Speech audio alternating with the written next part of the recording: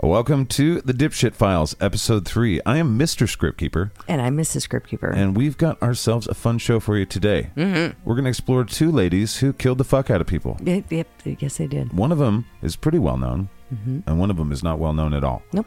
One of them had a whole bunch of movies made about her, and she killed 7 folks. One lady had 0 people make a movie about her. No. Maybe there was one movie. Okay, one movie that nobody's ever heard of. Yeah.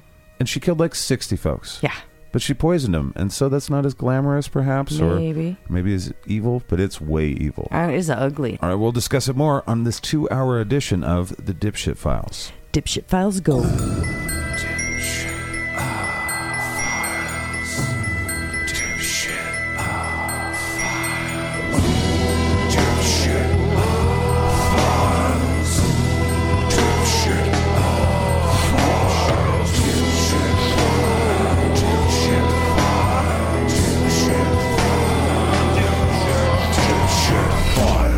DIPSH Files.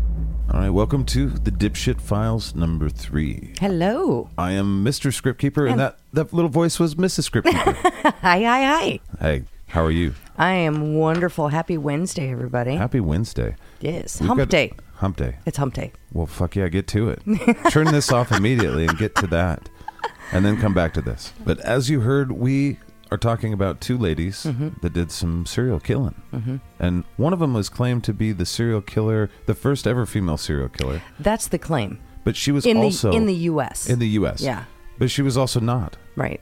So we're going to talk about that as well. I find this funny, and I'd like to know what they consider a serial killer. It seems to me if there was a man out there that was excessively poisoning, I don't know, 50, 60 people, he would be considered, maybe he's not a serial killer, maybe then he's a serial poisoner. I guess, but you're doing it with the intent to kill. Exactly. All the other ways of killing are well, you get to be a serial killer now. Right. That is kind of a weird double standard, isn't it? It's a really weird thing, yeah. I've never once thought of that, and I feel like, I'd never once thought of that. Well, how could I have? I'm a dude. I'm like, fuck yeah.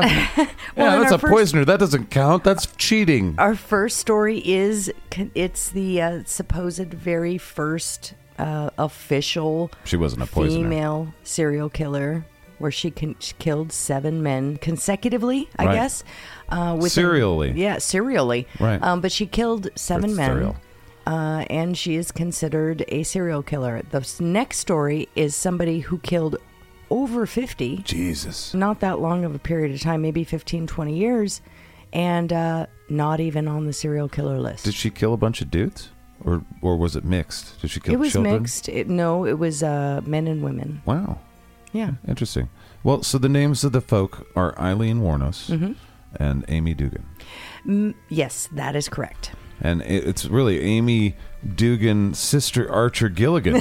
What a name. And that's a fucking great name. Yeah. The sister is a title, but yeah.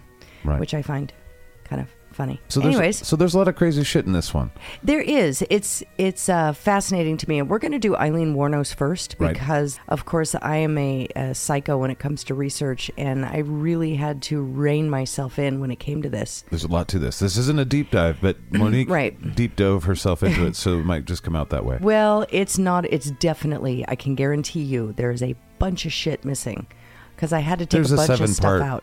19-hour podcast out there somewhere that you can find all the information on her life. Yeah. And there's a lot of stuff in here. There's a lot of stuff I wanted to put in here, but I don't want a 3-hour podcast on one person. And I've never heard a single bit of that. I mean, when I worked for TimeSuck, Eileen Wuornos came up, but we never sucked that topic. We never. Okay. I think I did a preview at one point in The Secret Suck. Okay. And that's the closest that I ever got to researching anything about it. Oh, so you're going to learn some stuff. So I have zero information other than I know there was a movie. Did you watch it? No. Oh, I haven't seen the movie either. I've only heard the things about, like how much she looked like the character. I remember Charlize Theron was, I think she won awards for how much she Best actress did to make herself look like the lady.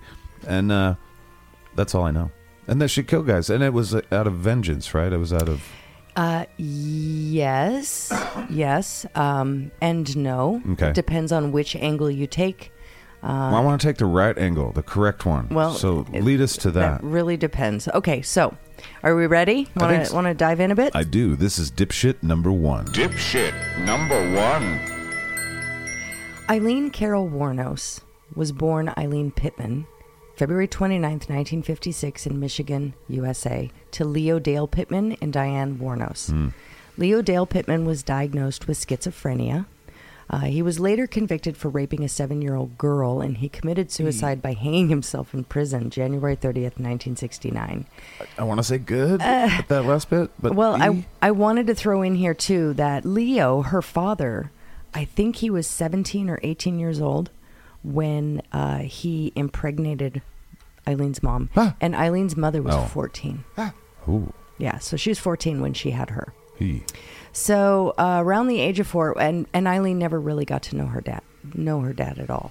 So around the age of 4, that's probably a good thing. Eileen's mother left her and her brother Keith with their grandparents Lori and Britta Warnos, who eventually legally adopted them. Which is also probably a good thing. Yeah. So for the sake of this story, instead of saying Eileen and instead of saying Warnos so many times, everyone called Eileen Lee. Lee. Yes. So if I use the term Lee, I'm talking about Eileen. All right. Okay. Lee. So odds are I'm going to say Lee a lot just because that's how she was referenced in so much research material. This kind of experience can sometimes lead to what they call like an attachment disorder, which can hinder or even ruin someone's ability to form long-term relationships, which is kind of fascinating. Right. That we're going to address later is this on. Like dissociative identity disorder kind of stuff? Or? Yeah, in a lot of ways. She was diagnosed with a lot of disorders. So, okay. Well, there's a few in there. So her grandparents were allegedly abusive and alcoholic both. And they chose not to tell Eileen or Keith that they were adopted until they were 12 years old. So these children, Eileen grew up thinking that her grandmother was her mom. So it's kind of an interesting situation here. Now, it's like that Pearl Jam song, except for the grandma instead of don't the call stepdad. me grandma. No, that's not that one. But I like that one better. Don't call me grandma. I think it's like, oh, I'm still alive here. Anyway, Very dumb. I'm breaking the song. I'm sorry. Stupid dumb. Okay. Back to what you were saying that was totally interesting and people were listening to, and then I totally diverted the entire conversation because I'm a dumbass. Now, there's going to be a little bit of confusion in here because I'm trying to, in her early life, it's very difficult to figure out what's real and what's not. Right.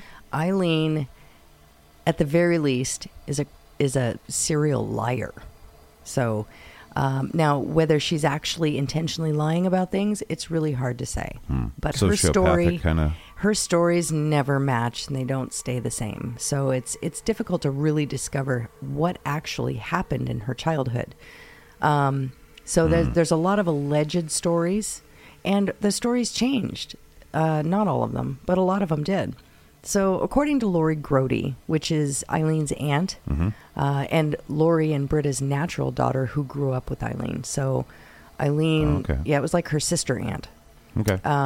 Lori, the dad, or Eileen's grandpa, would take away the Christmas presents that Lee got whenever they arrived from her mother, Diane. He would just take them away from her. And additionally, he also allegedly forced Eileen to watch him drown a cat. Sheesh. Which is terrible. That sounds unbelievable, though. Yeah. Like, hey, come here, kid. Right. Let me show you something. And I saw you playing with dolls in there. Let me drown this cat for you. Is that similar to dolls? Do you feel like you want to drown cats for a living? I'm trying to help. Shit. I'm helping. Well, I looked for proof that this stuff actually happened, and I had this is all hearsay. Sure. A very difficult time proving any of it. However, one thing was interesting. Lori, her grandpa, died of carbon monoxide poisoning. And it was unclear whether it was intentional or not. And he did that in his son's garage, partially through Eileen's history of being a bad person. Okay. So it may have been Eileen. No. There's mental health. How old was Eileen then? Like, I think she was in her 20s, 22-ish when he did that. Where was she?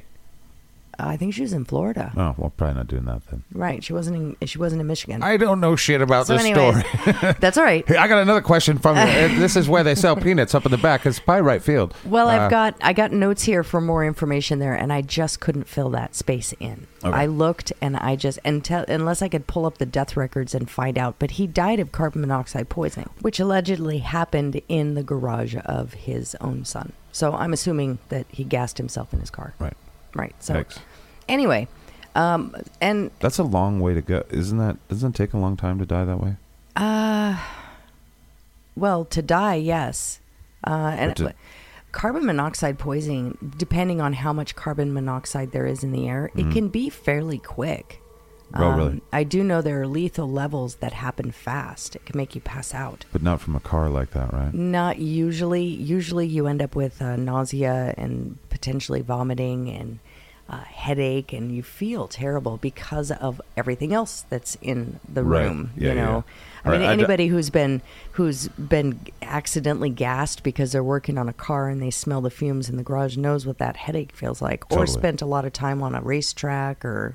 Oh, I like that smell. I love that smell. I digressified you. That's all right. I like the smell of petroleum products? All right. Yes. So, as I was saying, it's really difficult to take Eileen or Lee for her on her word because some of the stories she told were just insane, and there's very little proof. Liar, liar, pants on fire. Liar, liar, pants on fire. What would you say? Is she was one of the worst kind of liars? She has shown herself to be notoriously unreliable. Fine. Fair enough. Her grandfather was an alleged pedophile and sexually abused her from a young age. But I found no evidence of that. So there was no court, there was no cases, there was no police files. Yeah. And it's very difficult. I want to take her on her word. Sure, but she has a really bad track record of being a liar, liar, pants on fire. Right. So that's why she's in the dipshit file. Yeah. That's partly why she's in the dipshit she files. also stated that she developed a sexual relationship with her brother. Yikes. Although her brother denies it. Well, she told many people this. I started at 11. Is he the older brother? Is that the deal? I believe so, yeah. Yeah, he was born first. Okay. So, and he denies it. He's like, I don't know what the fuck she's talking about. But, so. It's so hard to prove things. And it says that I've researched that she began engaging in sexual activities in school. And she exchanged drugs, food, smokes, that sort of thing for sexual favors. It began when she was 11, around the time that she allegedly began being abused by her grandfather and having sex with her brother. Well. However, there is proof. She became pregnant at the age of 14, and her grandparents moved her to a home for unwed mothers, and then her baby was given up for adoption. Yikes. She never even got to hold her child. She gave birth to her child, and they gave it up for adoption, which is probably good for that baby. Yeah, yeah. But it did nothing for Eileen's psyche. It really did nothing for that. Yeah. Yeah, fuck. So now... So you're trying to set up the story that some of this came to her honestly. Well, it sounds like it to me. She was horribly abused. Allegedly. But at the very least was, yes, the there 14-year-old, but that was kind of the custom at the time. Right. Although this wasn't that long This was ago. in the 60s, late 50s, early 60s. Okay. Right. So now this is where things start. She's 14, and this is where children normally start, pushing against. Kids start growing up a little bit, and they start pushing against authority. Well, if you've brought a life into the world, you've grown up real fast, yeah. So the story of her pregnancy is one of the few pieces of her backstory that's been corroborated, which, much like her past, is clouded with rumor and misremembering. This is that one little and spot where we can see the sky. Okay. So the many retellings of her origin story claim Warnos's brother Keith was the father of her child. Whoa. Yeah. From her mouth. She says, but while that's possible, there's a more likely and equally troubling explanation. It was the other story the neighbor's was beagle. The other versions allege that it was her grandfather's friend. No. Well, I mean, for the gene pool, right? But it's still awful. I mean, I don't. There's no fun. I'll shut up now. Well, there's no humor to be had in this story, wife. Way to pick it. I feel terrible. I'm a fucking. I'm part of the patriarchy. If I say anything, you are not. I'll just be over here, just being you are piece not. of shit. So basically, piece of shit. Warnos's best friend, her name was Dawn Bodkins. Right. She heard a lot of these stories. As of course it would be. Well, I say her name because I'm going to have to talk about her a little bit. Sorry. It's just starting to sink in now that I'm, the lowest form of life. Go ahead. So Dawn, her best friend, claims that Warnos was raped and impregnated by a known pedophile. She says it was, the guy, first of all, Grandpa was supposed to be a pedophile. Yeah. And then his friend was supposed to be a pedophile. Okay, Earth, what the fuck are we doing here? I mean, kids are supposed to be safe, right? Come on, let's do the best to make it safe for kids. What the fuck? I'm not saying any of this actually happened, but this was the story. Right. So the quote from Dawn is, quote, "That guy raped her." That guy that raped her was like 60 years old and he loved all the kids. God damn it. Eileen was drunk and he'd take advantage of her and shit like that. So then she got pregnant. After she gave birth at 15, she named the boy Keith after her brother, which fueled the rumors even more that the baby was his. Her grandfather forced her to put the boy up for adoption and she never saw him again. So, this is the beginning. Okay. Makes sense. Okay. Yeah, more tragedy to come. Blah, sure. blah, blah. Alleged. So, there's stuff here. While she never knew her father, she did grow up in this allegedly abusive alcoholic household with her grandparents, reportedly sexually assaulted by her grandfather. There was the neighbor's beagle, as we previously discussed. Nobody can really corroborate whether any of them were alcoholics. This is all Eileen's word. Right. So, and her claims that she began having sex with her brother at a young age are also uncorroborated and, of course, may not be true. The details of her upbringing change depending on which interview you read, right, and who you watch. I mean, she's all over the board. She's told many people that her brother, that they were having sex a lot. So it's hard to say. Right. We do know she had a child. We don't know who the father is. We do know she named him Keith and gave him up for adoption.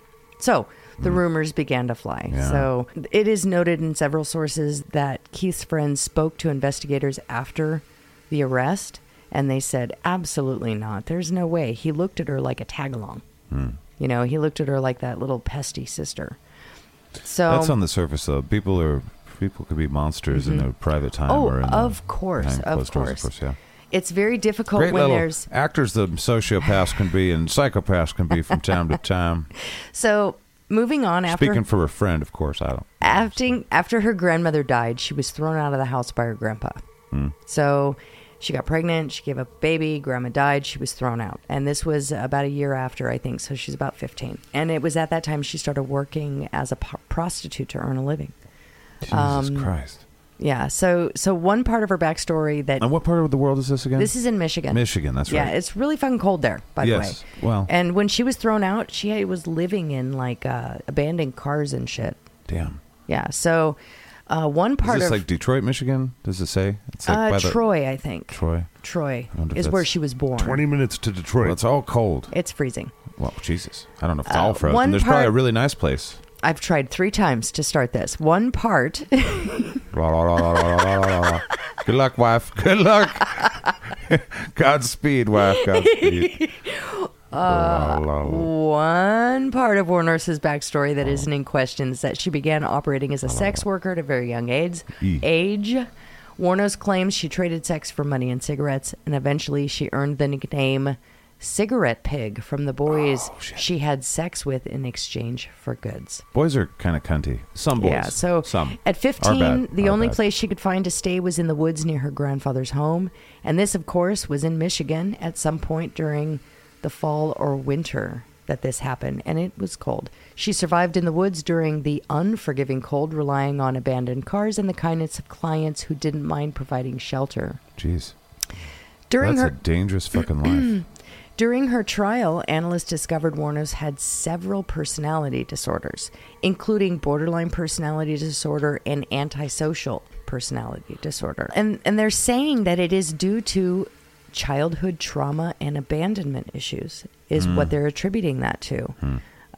even though there's no proof that any of this happened, she believed it did. Yeah. Which caused these, either that caused the mental issues, or she has the mental issues and she's living in a world of her own. Either way, it doesn't matter.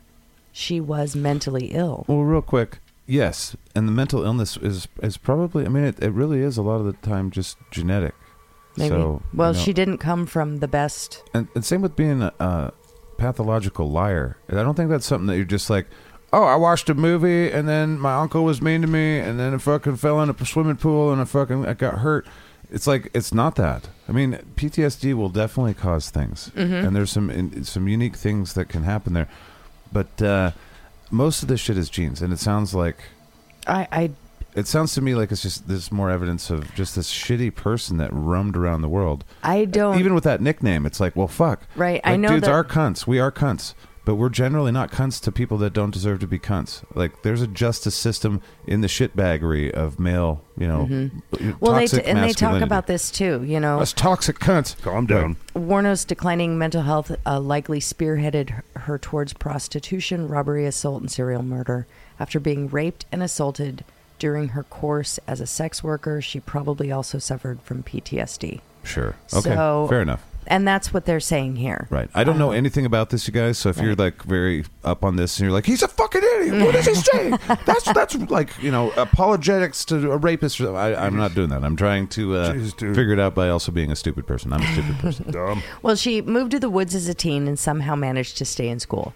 She did continue to go to school for a little while until one story was that she was expelled. Another story, which is hers, was that she just quit and walked out. So, Wait, she said she just quit. yeah, she says she quit. But the school says The school she was says expelled. she was expelled. I'm going to go with the school. Right. I'm going to go with that Right. school there. So now that is basically the childhood stuff. Okay. Okay. So I'm going to that's the beginning. I'm going to move through her young adult life in I've got kind of like a timeline format here Okay. that I'm going to kind of just tick things off to speed it up a little bit. There's so much here. Right. But you I had to kind cut of down a lot of it. I did. But we're going to get kind of a And- good understanding of this person. And then we'll get to our, as you guys know, we'll do the dipshit files meter. Yeah. Whatever the fuck we're calling it. Yeah. At the end of this, and we'll figure it out. She's got a very interesting score, by the way. Well, we know that we do know that she was kicked out. She got pregnant at 14, gave up her baby. She was kicked out of the house, and at 15, she started doing sexual favors at the age of 11. She got pregnant, had a baby, Right. was kicked out, and at 15 became an official sex worker The fact that in order to survive. So There's- we know that to be true. if she was doing stuff at 11, that's adults doing stuff to her. It has to be. It's the only It has explanation to that be. I've got. It's So got to be. Empathy goes to that for sure. Yeah. So moving forward, her early adult life and criminal involvement, I've got this lined out and I'm going to read it Okay. because it's a lot easier. There's a lot here. Life of the dipshit. May 27, 1974, Jefferson County, Colorado. Warnos was arrested for driving under the influence, disorderly conduct, and firing a handgun from a moving vehicle, but did not show up in court and was charged with failure to appear. That was the first official thing that happened, first official offense that she was charged with. Okay. Okay, so then Warnos hitchhiked to Florida in 1976, 2 years later, where she met a 69-year-old yacht club president, Louis Gratz Fell. Okay, how old was she at this point? 22, I think. The two were married within a year. She got married.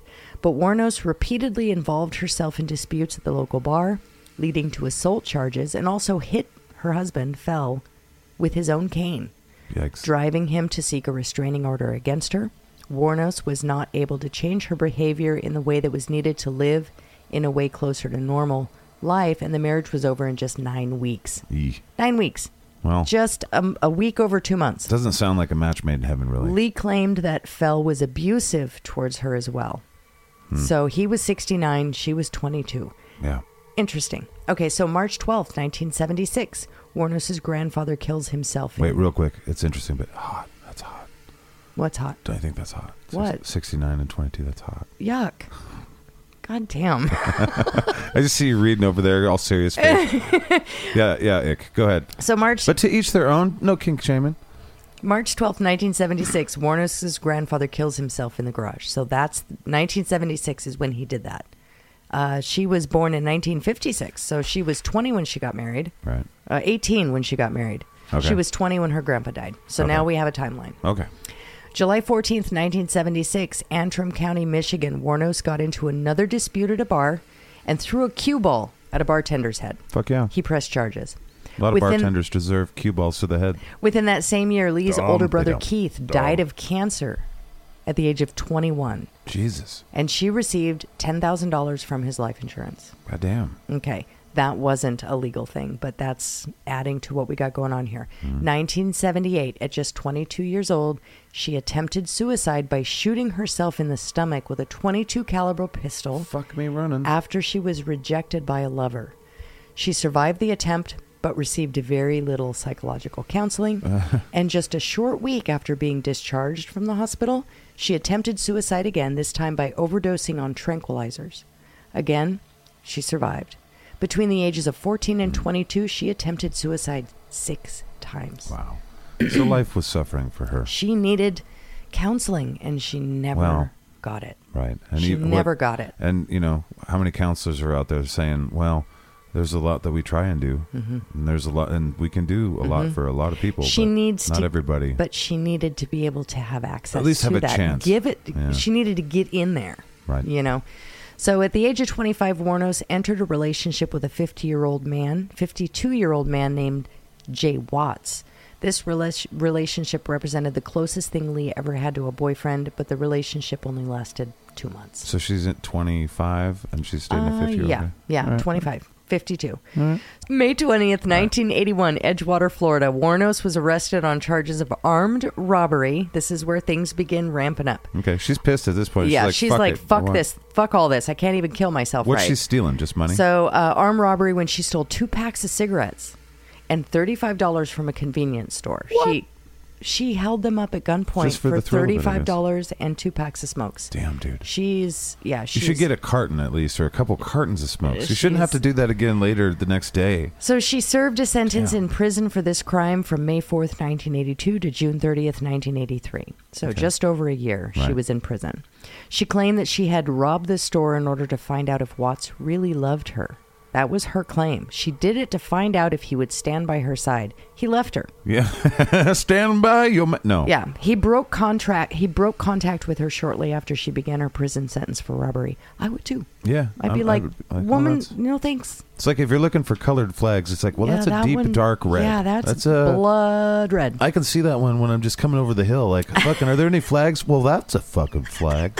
That one in the middle there, I see other flags, but that one right there is very distinct. Like, that's So- like the national symbol for this whole area, I think. Go ahead. All right. Her, I'm done. Go ahead. So from 1981 to 1984, there's nothing happened in her criminal history because she was incarcerated. Waka waka, engage. Okay, May hold on. 1st, 1984, Key West, Florida. Warnos was arrested after being caught trying to pass forged checks at a local bank. So she's kind of got a variety of criminal ideas. Yep. She just doesn't give a shit about like legal systems and stuff. Nope, Cool. she just does All her right. own thing. November 30th, 1985, Miami, Florida. Warnos is charged with grand theft auto. Sweet. Yep. Resisting arrest and obstruction of justice for attempting to use her aunt's name to identify herself. Oh, so she's just like a buffet of crimes. She's like a little this, a little this. Additionally, Can I try some check fraud? Let's do that. Additionally, police found a .38 caliber revolver and ammunition in the stolen car. Well, you should have ammunition if you're going to have a I wonder if gun. she said, "It's not mine. Right. These aren't my pants. These are Those are someone else's That's pants. not. It's not my gun. It belongs to the person whose car I stole. Nice. It was in here already. Killing it. And while we're at it, these aren't my pants It's either. like, would you like a lawyer? Because you're killing it. You're killing it. I'm not wearing my pants. June 2nd, 1986, in Volusia County, Florida, police detained Warnos for questioning after a male companion complained that she pulled a gun on him and attempted to rob him of $200. Okay. She's She's up and up she's the in fucking- prostitution at this point, and he's claiming that she held him at gunpoint and tried to steal $200. Sure. Police did find a .22 pistol, which is interesting, Yeah. and ammunition under the seat where Warnos had been sitting. So, 1986, South Daytona, Florida. Warnos met Tyria Okay. It's been pronounced both ways. Okay. Moore. I'm just going to call her Moore. Moore. Okay. And the two fell in love, moving in together shortly after meeting. This relationship would last 4.5 years and be the closest thing to a real connection that Lee would ever have. Badly wanting love and attention, Wuornos was desperate to keep her in her life.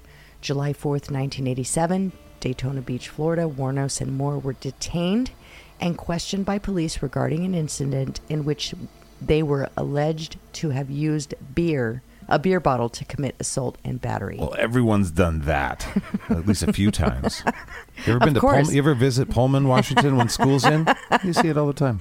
So basically, we've got 1986. She meets her girlfriend and they fell in love. 1987, she has one interaction with the police with her girlfriend where they committed battery with a bottle, and they were questioned by police. But I don't think she was ever charged. Okay. So she's skirting the law. Yeah, so 1986, 1987, she's with this woman. They were together for 4.5 years. Nothing happens. And then, on December 1989, the body of her first known victim, 51-year-old Richard Mallory, was found. He picked up Wuornos on Florida's Interstate 75. His body was found by a Volusia County deputy, shot several times in the chest, a few miles from his abandoned car, in a section of secluded forest under a piece of rug. This is the only crime Wuornos originally admitted to committing, and claimed it was self-defense because he was trying to rape her. Okay, so although this was hidden by prosecution during the trial, Mallory had a history of sexual violence and crime around sexual assault. Now, side note here, in 1957, he reportedly broke into a Maryland woman's home, grabbed her from behind, and tried to assault her. After pleading insanity, he served a 10-year stint at a prison mental institution.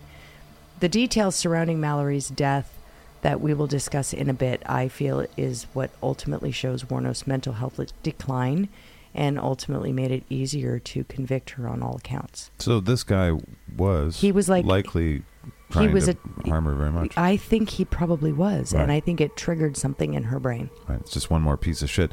But right. This is what happens when you spend a lot of time around pieces of shit. Right. Which is what that industry will generally bring you around. Yeah.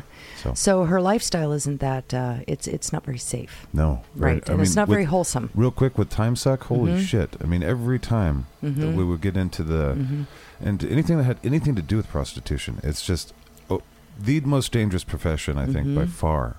And if you're around truck stop guys in the 80s, 90s, I'm sure 99.999% of truckers were fine. But that shit was dangerous as fuck. Yeah.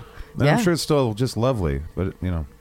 So, June... I love my truck driver brothers and sisters. Yeah. They look out for people, generally. Absolutely. Well, my grandpa... But the 80s and 90s was a different time. Well, my grandpa was a truck driver, and I learned a lot about...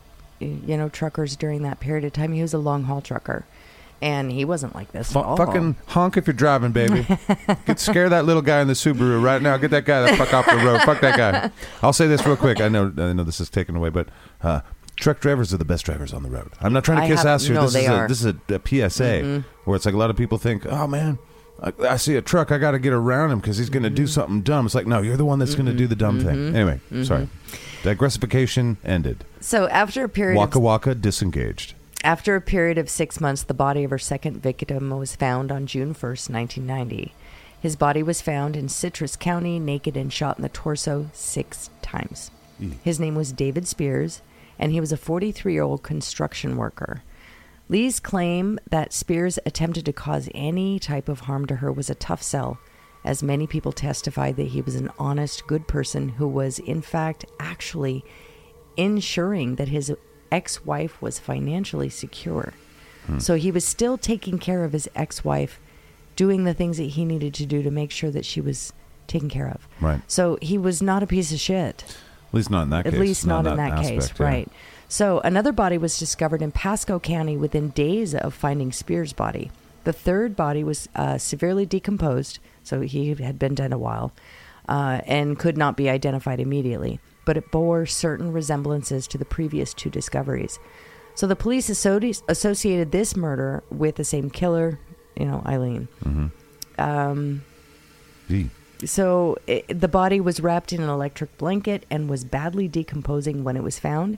And it was later ascertained that the body belonged to a rodeo worker named Charles Carskadden. The 40-year-old man was shot 9 times in the chest and stomach. Fuck.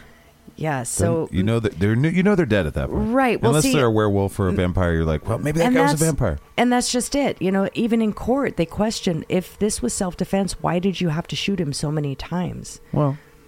Maybe they were still moving and shit. Maybe. I mean, 6 times seems like you've got all the... There's at least an organ that's real important that's been destroyed. I think unless the person is really, really high on drugs, you shoot them one time, they're going to be in pain. And they're going to stop doing what they're doing. Right. Doesn't mean they're going to keep stopping what they're doing. But it's going to stop them in their tracks when you put a bullet in their body. Well, I don't know if this is in your notes, but people can deep dive all this stuff on other podcasts and stuff. But like, where did she get? Did she go for the head and then just shoot the torso? It was 9 times in the chest. Yeah. So it's just bam, bam, bam, bam, bam. So it was 9 times in the chest and the stomach. Okay. Yeah. So none in the head? No, not in this one. So his body was found in a secluded area of the forest, which was her... That's what she did. It was her MO. She drug him off and put him in the forest somewhere. So this is her working too. She's taking these Johns out into Johns. I know all the terminology now. Yes, you do. I'm a time-suck guy. And she's taking them out into private areas. And she claims in court, that they all tried to hurt her. They all tried to rape her, and it was all self-defense. But she shot everyone more than once. So. More than once, it makes sense. I mean, you're 9 times. I know, but it's not like those stabbing things where it's like, and then they stabbed him 174 times. It's like, that seems like absurd. The gun thing, it's like, I mean, how many bullets are in the gun? Does she reload? She's using a .22 revolver. Okay, a revolver. So, a revolver. Well, that's 6. the gun that she uses. That's 6, right? A .22 pistol. I'm sorry. Oh, a pistol. A pistol. So it has a magazine. Yeah. So, okay.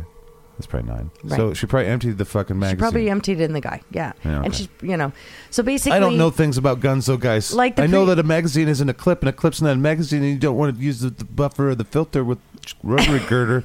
Shoot that at the buff guy. Like the previous 2 cases, Warnos originally stated that it was an act of self-defense, but later admitted she committed this murder in cold blood. She just killed the guy. Fair. So witnesses saw Warnos in possession of Carskadden's car, and Warnos also pawned a gun identical to the one belonging to Carskadden.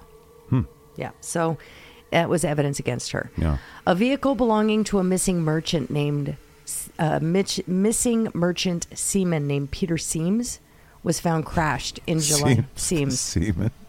A seaman named Seams. Seems a seaman, yeah. I'm ready for duty, Captain. What's going on now? Well, it's quite the seaman you got there, sir. You got quite the boat. It was found, fill in other nautical joke here. Dumb. Where's the first joke? It was found crashed in July of 1990. 2 women were seen abandoning the car, and Warnos's palm print was found on the interior door handle. But the man's body was never found. So I'm still kind of thinking about semen. I know you are. According to the eyewitness description, the police suspected one of the women to be Eileen Warnos. Peter, who was 65, had left Florida. Now I'm thinking about Peter and his semen and goddamn, dude, what are you? He left Florida for New Jersey in 1990, and his car was found on July 4th, 1990 in Orange Springs. His body was never found. During the trial, Warnos continuously denied being responsible for his murder. Semen. Although there was very strong evidence linking her to his stolen car. Like the palm print on the inside of the car. How did it get there? Right. And the eyewitness is saying that these 2 women, one of them was Eileen. Similar to the other victim, Seaman was said to be a very good person, easygoing, and very religious as well. Go ahead. It's hard to identify semen. I mean, you got to get down to the DNA. And I don't know how good the technology was at the time we're talking about this. Did they even have the DNA mapped for semen at that point? I don't know. Human semen? All right. Are we? Can we move on? I'm just having a good time. Alrighty. The body. I'm a 14-year-old boy, and it will be the way I stay. Copious amounts of semen. Yep. The body of a delivery driver named Eugene Troy Burris was found on August 4th, 1990. He had been shot 2 times, with a .22 caliber pistol. Troy Burris was found by police in Marion County, and he was reported missing on July 31st, 1990. And his body was already decomposing when it was found. Like the other victims, the body was found in a secluded area near some forest. Now, maybe these patterns are what make her to be considered a serial killer, I guess. Right. Because it's modus, MO, and all that Modus stuff. operandi. Yeah. Why? I mean, if you're assaulted in this business, I mean, maybe it's like after a few times you would think, and I don't want to, pretend like I know. But you would can't know. You would think you'd yeah. like, I don't want to go out in the woods anymore with some random guy. Right. And Right. It's like I have to keep. At some point, you're like, God, I have to keep killing these guys, Well, man. I should probably go work somewhere else. Well, Is there a depending fucking on good how many waitress job where I can get experiences some that good she's tips? had that were good. I mean, she may have had. How many good experience did she have? You know what I mean? Maybe Right. how many times did she have clients What's her during kill every percentage? day? Right. Yeah. To the ones that she allowed to live. You know what so- sucks though? It's not zero. Goodness. But if these guys deserved it, fucking A. But maybe she worked a shit ton and she found all the sociopaths in her little region and kind of weeded them out. Maybe she's the good guy in all this. I doubt it. She's Batman? All right, she's not. Okay, go ahead. Furthermore, he was very well liked and said to be hardworking and a respected member of his community. When examined, two Shunguts two in the house. gunshot wounds to the torso were found to be the cause of death, and he was 50. Just two? Just two. All right, well, they bounced Not- around not- inside his not chest too- cavity and killed his ass. Not too bad. So on September, it did kill him, though, so obviously it was pretty bad. Yeah. So on September 12th, 1990, the body of a former police chief named Charles Dick Humphreys. I'm going to refrain I from all of the know things you that are are. coming. All right. Okay. We already got the semen out of our way. So now we have Dick. Dick humping the semen. Fucking, that's how you get semen. Is dick humping. Go ahead. Dick was found bearing 6 bullet wounds from a .22 pistol to the torso and the head. So this is the first headshot. Okay. His body was found in Marion County. Dick was a retired Air Force major, former state child abuse investigator, and a former chief of police. Whoa. Yes. So Wait. That's irony, I think. She's killing a guy that's going after people that caused her to be the way she is, maybe. Right. Now, this kind of leads Or us into some speculation and very unproven things that like we him will being a monster himself. that and we'll touch his on poor a little bit families. later. So Yeah. hates that conspiracy. But it might be true. It's So possible. his car was later found in Suwannee County. So the killer's seventh killer, Eileen, Yeah. her seventh and final victim was found November 19th, 1990. Walter Antonio, a truck driver, had been killed less than 24 hours before his body was found. He'd been shot 4 times with a .22 pistol and was partially naked. When he was found in a secluded area, as Warnos's pattern follows, he had 4 gunshot wounds to the back of the head. So Damn. 4 to the back of the head. His car was found in Brevard County 5 days later. He was a police officer on reserves. Shit. Yes. So those are the cases there. Those are her victims. Now, I'm going to take a quick break here, and before we move into the trial and wrap this up, Eileen spent a lot of time after she was arrested, and she was interviewed by a man named Moore who did a documentary on her. She did a lot of interviews, and during this period of time, it's sad, but you can watch her psychological state deteriorate, because she was in prison for like 10 years, I think, before she was put to death by lethal injection. And so you can watch the deterioration of her psyche during this period of time. But she started getting very conspiratorial. And I find it fascinating that she kind of went down this road where she was saying that the police knew what she was doing. They knew what she was doing, and they let her do it. She says it time and time again. They were using her. None of this it's all speculation and it's all weirdness, but she claimed that they were using her to clean people up off the street. They let her go time and time again. They followed her around. They knew what she was doing. And the fact that she was using these incidences where she killed these police officers because they let her do it. because they cleaning were up the streets of whatever community, it would be pretty statistically insignificant, the amount of killing that she did. But I'm just saying she was kind of out there. Right. That real but quick, in that her reminds own me. mind, she thought this was all self-defense. She was very angry at the police officers for not catching her and for not holding on to her and letting her do this, even though it was only, a year and a half that she went on this crime spree. So it's very interesting. I'm sorry, go ahead. Well, it just reminds me, during that time period, late 80s, early 90s, there was this kind of, not a ton of this, but if you've ever gotten into the conspiratorial world in any kind of level, you find people like Arizona Wilder, where there's some David Icke stuff in there. You know, if you look in David Icke, he interviewed her. But, she talked about dissociative identity disorder and people manipulating that. But then she talks about reptile people and stuff like that. And you're like, fuck, all of this is crazy fucking what? And way back in my early days of looking into conspiracy stuff, I just entertained everything. And so I delved into people like her. And there's a few others that wrote books.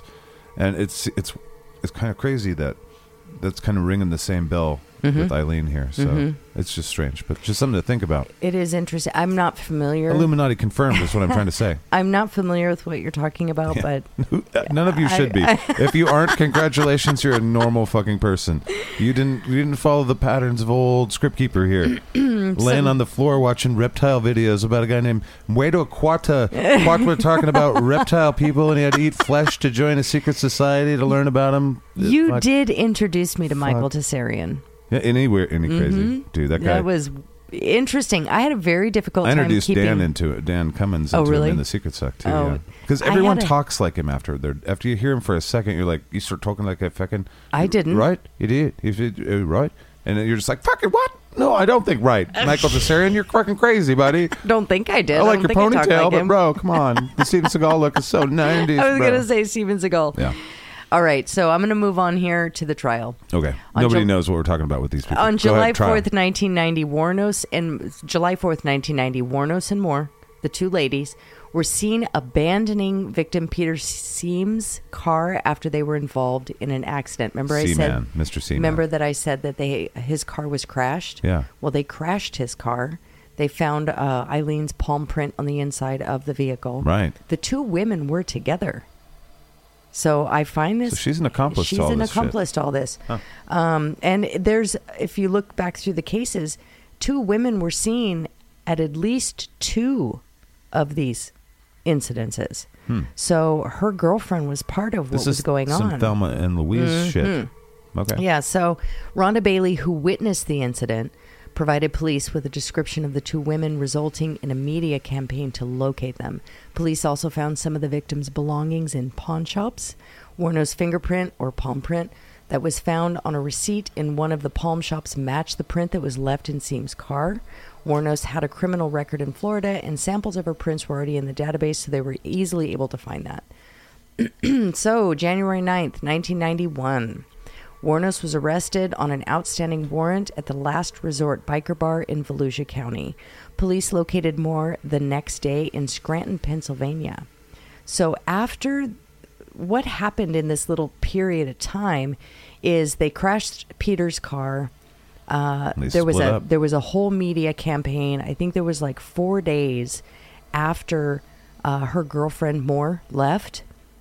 It was 4 days before she was arrested. Moore left her. She fled because she had been identified. And she left and she went to Pennsylvania. Yes. Okay. So she agreed to elicit a confession from Warnos. The police picked her up and she's like, yeah, I'll roll over. I'm a girl. So she agreed to elicit a confession from Warnos in exchange for immunity from prosecution. Moore returned to the police with the police to Florida, where she was put up in a motel, and under police guidance she made numerous phone calls to Warnos pleading for help in clearing her name. 3 days later, January 16th, 1991, Warnos confessed to the murders. She claimed the men had tried to rape her and she killed them in self-defense. Interesting twist, though. In November 1991, Warnos, after this whole thing in the middle, I wanted to just do a little quick side note because this is fucking weird. Okay. In November of 1991, Warnos was legally adopted by a 44-year-old woman named Arlene Pralley, who saw her photo in the newspaper. Say what? Yes. So during this whole process, this woman reached out to Eileen because she's a born-again Christian. Come on, Eileen, will you be my baby when you're 20-something? Or however. No, she was, at this point, 91. She was born in 1956. When you're 35, right, or whatever. So you guys do the math. Arlene adopted Eileen. Arlene never had any children. She raised horses. She had a farm. She was a born again Christian. I listened to a couple of interviews. The woman was a little out there. Very, very interesting. The whole situation is weird. I wonder if Eileen Warnos's counsel was even legit. Really? Because her attorney, oh God, at least her attorney during the man when he was making this film, during this whole process when she was still incarcerated, her attorney was weird. I mean, I listened to this guy and he had unorthodox. That guy. He's sitting up there perched like a pigeon. We don't know why. He's studying the law, I guess. He had a zombie statue on the front porch of his apartment. Oh, there's nothing wrong with that. That he made with his own two hands. Fuck yeah, brother. And, he said after my dog died, I needed somebody to protect me. Fucking so he's talking in a cartoony type voice, waving this plastic zombie hand in the air at the documentary cameraman. You're looking into your own future. Very, very interesting. Does this guy have bushy eyebrows? Because it just sounds like what I want to do right now. Absolutely. Okay. So, anyways, Arlene Pralley or Prale adopted Eileen Warnos. She's like 9 years older than her. Yeah, I think so, yeah. She adopted her to give her a home. If any of y'all would like to adopt me, if you got a bunch of money, a helicopter pad. It was very required. interesting. I think there was probably a book deal in there and all kinds of weird shit. So, anyways, back to the case. January 14th, 1992, Warnos went to trial for the murder of Richard Charles Mallory, her first victim. In the earliest confession to officers, Warnos said Mallory picked her up while she was hitchhiking, and they later went to a secluded wooded area to engage in an act of prostitution. That's the sexuals, you guys. Yes. She and Mallory began to argue. Warnos said she felt Mallory was going to, quote-unquote, roll her or take her money and rape her. She grabbed a bag in which she kept the gun, and the two began struggling over the bag. Warnos prevailed, pointed the gun at Mallory, and said, "You son of a bitch, I knew you were going to rape me." To which Mallory responded, "No, I wasn't. At this point, Warnos shot Mallory at least once while he was still sitting behind the steering wheel. Mallory crawled out of the driver's side and shut the car door. Warnos said she got out of the car, ran around to the front, and shot Mallory again, causing him to fall on the ground. While he was lying there, Warnos shot him twice more, went through his pockets, stole his money, concealed the body beneath a piece of rug, and drove off in his car. But that right there doesn't necessarily scream self-defense. Right. When you raid the pockets, like, well, you almost hurt me, and I have the PTSD, but I have the wherewithal to see if you got any good credit cards in there. Can I fuck around with this guy's wallet? I don't know what I'm talking about. Go ahead. Sorry. During later interviews with police, though, Warnos went into detail about her self-defense claim. She explained she had offered to perform an act of prostitution, my goodness, the sexuals, I like sexuals, with Mallory, and he drove to an isolated area where the two drank, smoked marijuana, and talked for about 5 hours. Okay, Warnos... Somebody didn't like what they were talking about. Warnos described herself as drunk. Around 5 a.m., Warnos disrobed then, after 5 hours of conversation, to perform the act of prostitution. She asked Mallory to remove his clothes, and he said he only wanted to unzip his pants and didn't have enough money to pay for her fee. Oh. Warnos went to retrieve her clothes, but Mallory whipped a cord around her neck, threatened to kill her like the other sluts I've done, quote-unquote, and tied her hands to the steering wheel. According to Warnos' later version, Mallory violently raped her vaginally and anally and took pleasure from her cries of pain. Mallory eventually untied her and told her to lie down. Believing he intended to kill her, she began to struggle. Mallory told her, "You're a dead bitch, you're dead." At this point, Warnos found her purse, removed her gun, Mallory grabbed her hand, and the two began fighting over the gun. Wuornos prevailed and shot Mallory. Mallory kept coming at her despite her warnings, and she shot him twice more. Okay, 2 stories there, both told by Eileen. Mm-hmm. Which one's true? Mm. And so much had happened before that, you know. I mean, after that, she's saying like serial killer meets serial killer. Well, she's not. Okay, she so doesn't see herself as a serial killer, but she's saying that this Mallory guy is. This is her first victim. He claimed to have killed. Like, I've done all the bitches. I killed a lot of bitches right, before. And it was self-defense. The first time she said it was self-defense, but when that didn't really seem to please the police, she ramped up her story to make it sound a little more interesting. Okay, so here's what really happened. Right. I just keep killing in self-defense. Just keep on killing in self-defense. I'm not going to try another line of work. I'm just going to keep on absolutely killing in self-defense. Well, so anyway, there's a little don't more. attack women, though. Also that. Well, there's a little more here. So although previous convictions are normally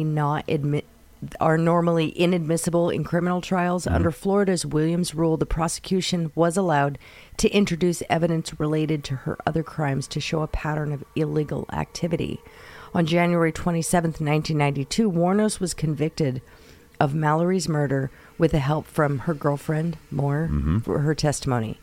At her sentencing, psychiatrists for the defense testified that Wuornos was mentally unstable and diagnosed her with borderline personality disorder and antisocial personality disorder. Why is my tongue not working all of a sudden? Because it's late. 4 days later, she was sentenced to death. Wuornos' defense made efforts during the trial to introduce evidence that Mallory was previously convicted of rape in Maryland and served a sentence in a maximum security correctional facility providing remediation to sexual offenders. Right.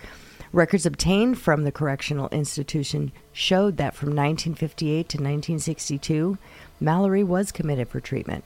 An observation resulting from a criminal charge of assault with intent to rape and received an overall 8 years of treatment in that facility. Right. But so he had a major problem. Yeah. So these two problemed people. Right. And in 1961, it was observed of Mr. Mallory that he possessed strong sociopathic trends. Yeah, however, the judge refused to allow the records to be admitted in court as evidence and denied Wuornos' request for a retrial. Must have pissed her off. Yep, Something I bet. Crazy. I bet. Is that injustice to you? Would you say? Well, the truth is the truth, and the truth should be always presented. The truth should always be presented. Yeah. I think and that's just my opinion. If it's the truth, it should be allowed in. But because he was steaming dingleberry on the butthole of fucking justice. Yeah. And maybe it's different now. Maybe our justice system is different now. I don't know. But there's more to the injustice of this. I'm going to share with you as we move forward. Please. So 3 months later. Buckle up, guys. Here we go more. We're almost done. 3 months later, on March 31st, 1992, Wuornos pleaded no contest to the murders of Charles Richard Humphreys, Troy Eugene Barres, and David Andrew Spears, saying she wanted to, quote, get right with God. In her statement to the court, she said, in part, quote, I wanted to confess to you that Richard Mallory did violently rape me, as I have told you, but these others did not. They only began to start to. Damn. They only began to start to. Well, I mean, if that's the truth, right. Then good for her. That's what guns are for. On May 15th, 1992, Wuornos was given 3 more death sentences. In June 1992, Wuornos pleaded guilty to the murder of Charles Edmund Carskadden. In November 1992, she received her 5th death sentence. In February of 1993, Wuornos pleaded guilty to the murder of Walter Gino Antonio and was sentenced to death again. No charges were brought against her for the murder of Peter Abramsines, as his body was never found. In all, Wuornos received 6 death sentences. It gives me great comfort to know that they're going to murder that body 6 times. Yep. They're going to kill you, and they're going to kill you again. I wonder if that's like a cycle. It's like, all right, first we poison them. Then we shoot him 40 times. Jesus. Then we hang him. What's left of the body, we feed to the dogs. When the dogs shit that out, we feed that shit to the sharks. Then we set those sharks on fire. And then we eat the sharks, and then we shit that out. Mm-hmm. And it's the circle of life. And that's the United States government. I'm not sure what I just said. Go ahead. Wuornos told several inconsistent stories about the killings. She claimed initially that all 7 men had raped her while she was working as a prostitute, but later recanted the claim of self-defense, citing robbery and a desire to leave no witnesses as the reason for murder. But during an interview with the filmmaker Nick Broomfield, when Wuornos thought the cameras were off, she told him that it was in fact self-defense, and she just could not stand being on death row, where she had been for 10 years at that point, and she just wanted to die. She said it was self-defense or wasn't self-defense? She said it was self-defense, but she made this claim saying, nope, robbery, didn't want to leave witnesses. Basically, she's claiming that I just said that because I want them to kill me. I'm sick of being on death row. Well, it seems like she's been sick of being on the earth since she was like 11 years old, since people did mean things to her. Right. And also because maybe she came to this earth Well, yeah. with a really bad genetic roll of the dice. Well, she definitely didn't have a good time while she was here. Right. So Wuornos' execution took place on October 9th, 2002. She declined her last meal, which could have been anything under $20, and she just opted for coffee. I know. $20? $20. I mean, the government last just meal. wastes. Actually, most prisons are private prisons at this point, but still, I mean, we waste a fuckload of money in the prison industry, and it's like $20. It's because people went extravagant. They're like, I want you to shove a steak in a lobster's ass and then put that in a sandwich of baby seals. I want deep fat fried in all the escargot. And you're like, well, dickhead, you're being killed because we hate you. We're not trying to fucking... It's like, get him some KFC and shut him the fuck up. That's why they made those weird bowls with the mashed potato. They just put it all in there. It's like the prison bowl. It's like, just get him all this fucking menu. Shut the fuck up. We're killing you. It's like shepherd's pie with just all of it all together, just in a big lump. It's like, what will we feed this guy? Who cares? Chicken? He said something about potatoes. Just throw it all in there. He doesn't like vegetables. Fucking, he's a criminal. Torture him. I don't care. Put more in there. I don't know what Good Lord. All right, back to the... So basically, she declined her last meal. It had to be anything under $20, and she just wanted coffee. I don't blame a girl, honestly. I'd be like, dude, just bring me a really good cup of coffee. Right. And her last words, I'm going to quote her. Quote, yes, I would like to say I'm sailing with the rock, and I'll be back like Independence Day with Jesus. June 6th, like the movie. Big mothership and all. I'll be back. I'll be back. End so quote. She's talking about the Will Smith movie Independence Day, right? Yep. Looks like it. Like, that's... I'm not entirely sure. Kick the tires and light the fires, Big Daddy. Will Smith and Jesus on June 6th. She's gonna be Jesus, back. I don't think is in Independence Day. He might have had a cameo somewhere, I but don't I'm not know. sure. I'm not real sure. But so she died at 9:47 a.m. Eastern Time. She was the second woman in Florida and the 10th in the U.S. to be executed since the 1976 U.S. Supreme Court decision restoring capital punishment. There were probably a lot of women that were put to death before that, though, I would imagine. Yeah, well, I know there was a period of time where they usually they did kill them. They did hang them and stuff way back when, but most women got life sentences. But you did have your occasional ones that were hanged. So right. Well, they abolished it at some point because they were doing it a lot at one point too, I think. Yeah. Well, there was a period of time where they were hanging them. They weren't even hanging them properly. They were choking them to death from a stick hanging from a tree. Well, on a cruelty level, that's not nice. No. Okay. So I'm almost done here. So after her death, Wuornos' body was cremated, and her ashes were scattered basically beneath a tree in Michigan by her childhood friend. Remember Dawn Buckins that we were talking about? Yep. Yeah. So she asked her to scatter her ashes. And then she had a request for Natalie Merchant's song Carnival from that album Tiger Lily to be played. Right. Yeah, so she did. So Natalie Merchant at her funeral. And her agent were like, okay, this is a weird request, Natalie. Right. I don't know how you feel about this. And she's like, how much is a check? Well, it's a documentary, Natalie. How much? $5,000. But okay. This was at her funeral, and then, she did. She had it played at that documentary, The Eileen's Life and Death of a Serial Killer. Right. So, I knew that. That's why I said that before. No, Nick Broomfield's documentary. I know that you knew that. I was just bringing that up because our listeners may not have. Right. That. No, I appreciate you covering my ass there. Okay, so here's one thing that I want to add. Okay. And then we're going to do our dipshit meter. Yeah.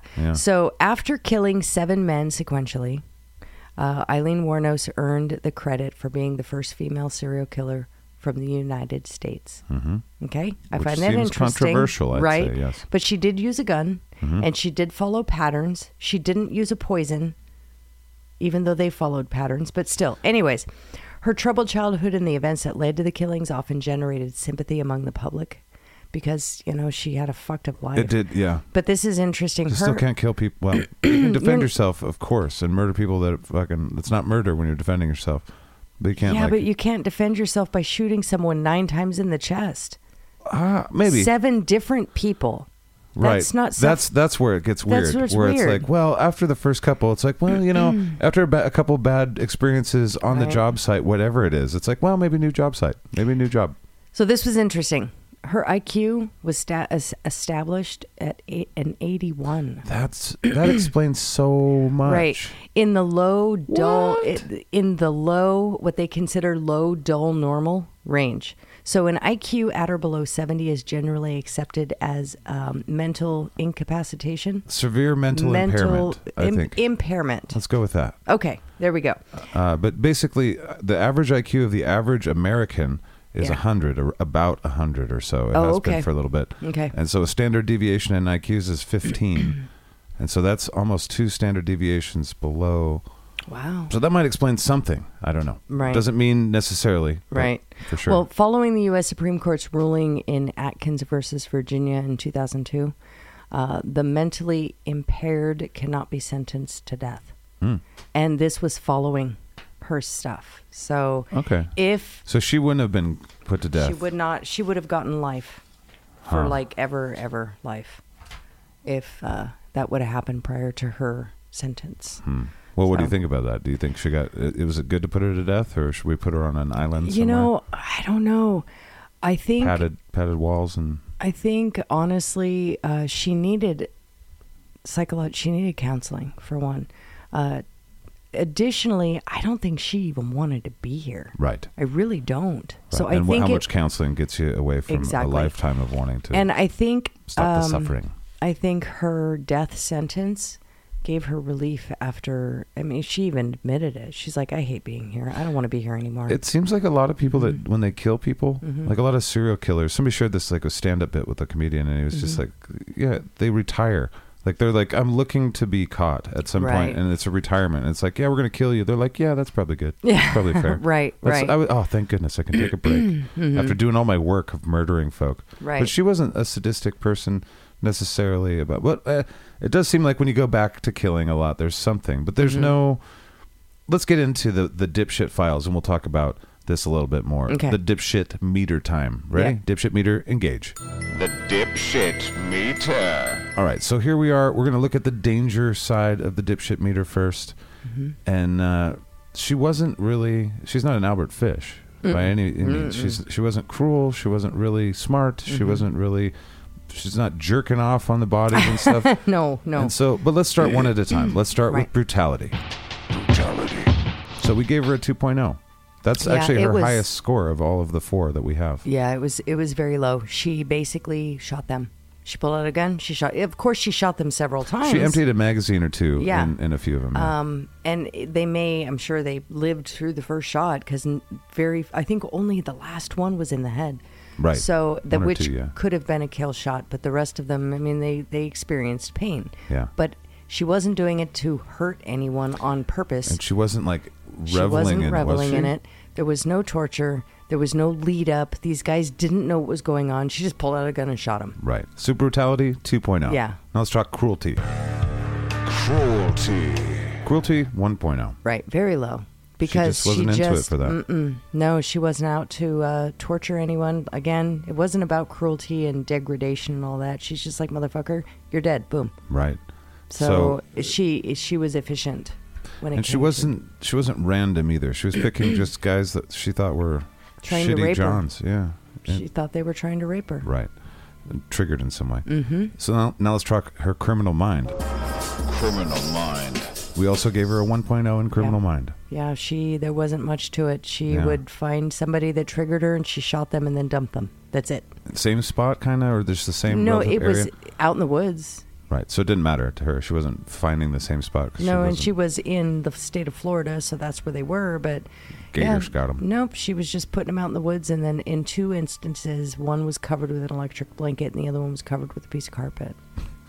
That's it. The critters are going to find those. Yeah. The gators can sniff them out. They're not hermetically sealed. No. So now let's talk depravity.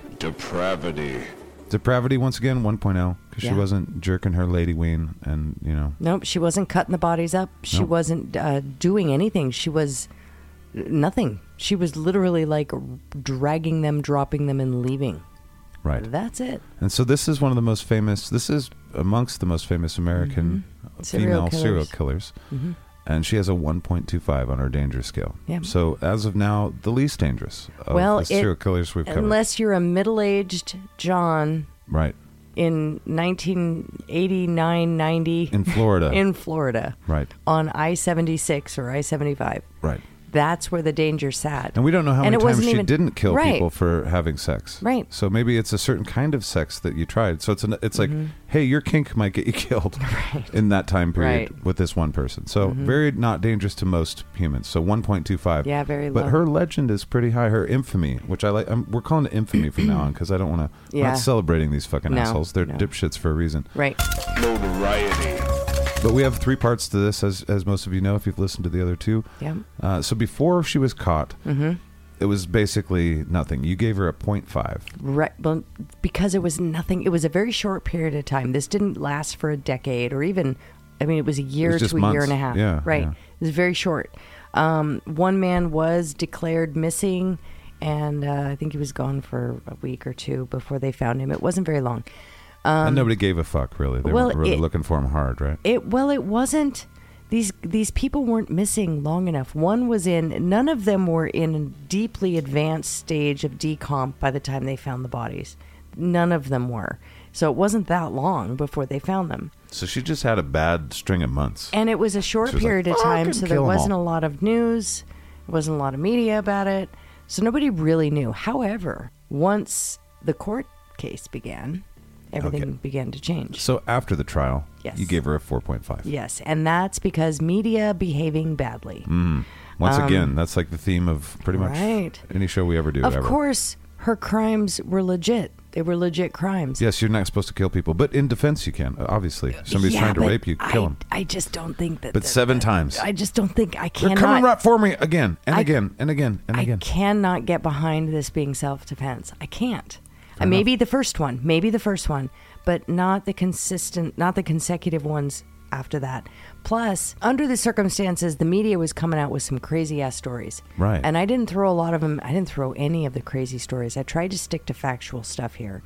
But there's so many misrepresentations out there in the tabloids. Even if you look at that documentary, Eileen, Life and Death of a Serial Killer. Okay. It's just shy of 2 hours. It's a good documentary. There's some cringe-worthy, brutal moments in there where you're going, ugh. So, because people are saying, I never said that, or I didn't do that, or they're lying. I want to know. How do I get them to recant? Right. You can't. Lawsuits, but once the people see it, they see it. Yeah. So there's also stuff in there. You'll get to see the degradation of her psyche, because she does go through and she talks about a lot of stuff. Well, there's a lot of footage of her. There's a lot of interview footage. Yeah. Okay. People were fascinated by this. That's why the 4.5. Right. They just went nuts. And there's movies and. Well, that leads to the infamy. So you got to before the trial 0.5 because nobody knew anything and nobody cared about the guys that were dying. Right. After the trial 4.5, it exploded because people were like, "Holy fuck, women don't usually do this." Right. Well, they don't do it with a gun. That's for sure. Right. They poison the fuck out of dudes like a good lady should. Yeah. But the infamy and the way we look at infamy is like how much has popular culture caught on to it? How long has the legend lived, and how much has it grown since when it first started, or how much has it sustained? Because of 4.5, it's hard to grow much beyond that. But you gave the infamy 4 for Mrs. Warnes. Yeah. Well, there's 2 movies. There's a video game. There's the collector's card set.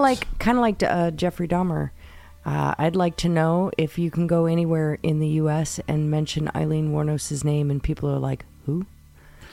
I don't think it's. I think it's because there was a huge movie that Charlize Maybe, Theron played in. but she like her name's kind of hard to pronounce. Like I had to write it down so I could get it. Well, so you go out in the public stupid and you people say, like me don't know stuff. You go out and you say, "Have you seen that movie Monster Yes. with Charlize Theron?" And they're That like, is "Fuck fair. yeah, I have." That is very fair. So they know the story. Or remember that one time where Charlize Theron did not look her best?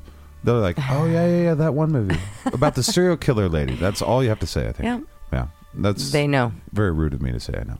But okay, so that's both of our dipshit meter things. Yeah. So now it's time to go on to dipshit number 2. Dipshit number 2. Our second story is about Amy Dugan Archer Gilligan, and her nickname was Sister. She's a nursing home owner and serial killer from Windsor, Connecticut. She murdered at least 5 people by poisoning them. Now, I say at least because they actually dug the corpses up and investigated, and she was for sure convicted of these people. But there's dozens of people Oh boy, we're going to get into that. Eee. One of her victims was her second husband, Michael Gilligan, and the others were residents of her nursing home. So, Amy Dugan was born on October 31st. Dun, dun, dun, dun. Dun, dun, dun. She was the Halloween lady. Nice. 18... No guarantee that you're going to go off and murder folk, but it makes the story more interesting. 1873 to James Dugan and Mary Kennedy in Milton, Connecticut. The 8th of 10 children. She came from a very large family. No guarantee that you're... Never mind. Go ahead. In 1897, Archer Gilligan married her first husband, James Archer, and they had a daughter named Mary in either December 1897 or 1899, depends on the sources, because nobody can seem to agree on that. Okay.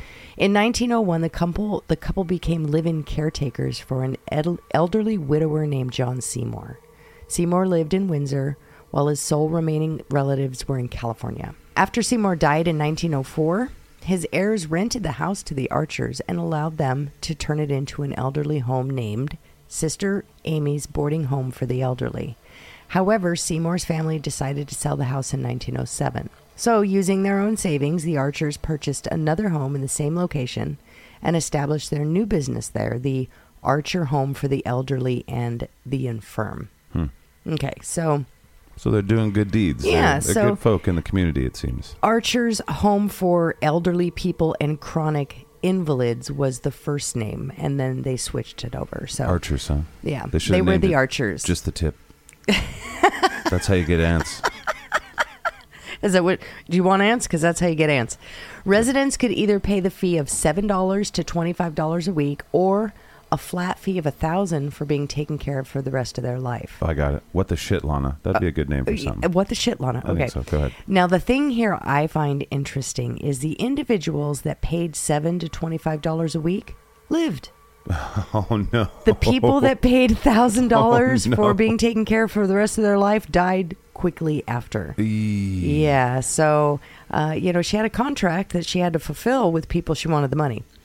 So they were also encouraged to make Archer Gilligan beneficiary That's of spooky.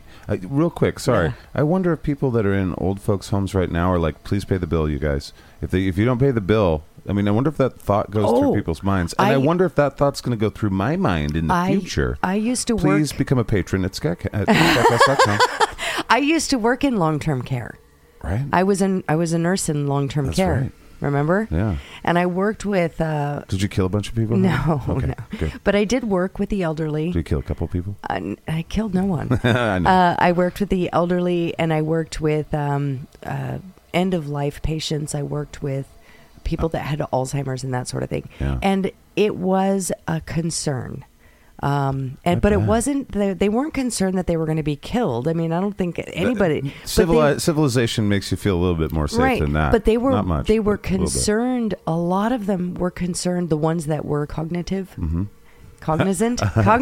They were concerned about their bills and making sure the family was paying the bills, because if something went wrong, they're like, "What did they pay their bill?" It was a concern. Damn, dude. So That's not okay. No, That's and really not. I consoled more than my share of individuals going, that is not something you should be worried about at all. This has nothing to do with the bill. Right. And I bet nothing at all. And all I need to do is go into the storage room over here and go get you a new razor. That's all. Done. And Got it. it's completed. It's finished. Right. And when we're done shaving, I'm going to take you to go eat lunch. Yay. Yay. Okay. And we get to sing Wheels on the Bus go round and round down the hall while I No, wheel that's you down. condescending. That's No. okay. She asked for this one lady. I'll never forget her. This one lady asked for that every time I put her in a wheelchair and we went down the hall. That's cute. And we'd sing. It was. I really enjoyed that job. I loved that job so much. I bet you were good at it too. Yeah, I've heard a lot of stories. I will say, I'm sorry, I totally digressed all over this, it's my didn't fault. I? I stopped it, and sorry, guys. But I bet 90, 95%, 99% of all the places that do these things for the elderly were founded by people that wanted to help. Oh, yeah. Are staffed by people that want to help. Oh, things changed. Really, things changed for the better after this situation. Like I want to throw this. It became regulated after this. Yeah, okay. They started regulating long-term care facilities, and this wasn't just for this reason. But after this occurred, this and many others were being brought to light, and they started regulating these services. Okay. Yeah. I undigressify. Go. Please continue. Now I got to figure out where I was at here. Oh shit! I ruined the digressification. Let's see. Oh, that's right. They were encouraged to make Archer Gilligan beneficiary of their estates so that they could manage the finances more easily after they passed. So she was having them sign their entire estate over to her and her husband. So she attended church weekly and made generous donations to the Catholic Church and was generally thought of as a pillar of the local community. It's good if you give some charity out. That's a good way to make your grift look better. So now this is where things start to kind of go downhill a little bit. The Archers had their first legal troubles in 1909 when the family of a resident sued them for $5,000. $5,000 in 1909, claiming that they had kept their relative in unsanitary conditions when he was found with bed sores and dried feces. Sheesh. Another resident who complained against his living quarters around the same time was removed after Amy had him declared insane and admitted into a mental asylum. Wow. Right. So things were getting a little weird around 1909. This whole thing started, I think, in 1907. The Archers advertised their service in the local newspaper. Boarders would pay a weekly fee, blah, blah, blah, So unfortunately, many chose the latter, and that's that $1,000 option. So once that $1,000 was paid, there was no other money coming in, and that pretty much sealed their fate in these locations, which is really sad. Very. So the elder care outside of the family was too new an enterprise for regulatory agencies to monitor the quality of care. But in 1909, the McClintock family of West Hanford sued the Archers for the lack of care given for an elderly family member. And that $5,000 is equivalent to $150,000 today. That's what I was thinking. Yeah. Archer. And that was when that was written. And as of today, it's now like $450,000. Probably, yeah. Monetary policy. No, I did the calculation. Oh, for today? Oh, it's for 2022? Yeah. Okay. I just did the... Well, tomorrow it will be $450,000 because we've got a lot of geniuses. Well, and so stuff. Archer, her husband, died on February 10th, 1910, only a few weeks after she took a life insurance policy out on him. Yeah. That's not suspicious at all. Just a few weeks. But she was probably one of the first ones. Right. You know what I mean? Right. Because now it's like, we all know that's suspicious. But people were like, oh, that makes sense. Well, his death... 1909? I don't know. The weird thing is his death was attributed to Bright's disease. And Bright's disease is like a catch-all term for kidney issues. It's kind of like... What an optimistic name for something that probably hurts like fuck. Right. Well, it is painful. And there's several unrelated kidney conditions that could be Bright's disease. But anyways... he had never been diagnosed with any kidney issues prior.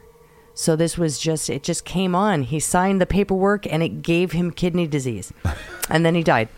Archer Gilligan continued to manage the retirement home alone for 3 years with her and her daughter. And then she turned around and she married Michael Gilligan, a widower who had repeatedly shown interest in investing in her business. She's like, oh, you want to invest, bitch? All right, we'll put a ring on it. Mm-hmm. And he did. 3 months later, on February 20th, 1914, Gilligan died from what was determined to be severe indigestion. Or bad decision-making previously with the marriage thing there. Severe indigestion. And he died of a stomach ache. A will written during their brief marriage dictated that all of his possessions would go to his wife and none to Gilligan's 4 adult sons from his previous marriage.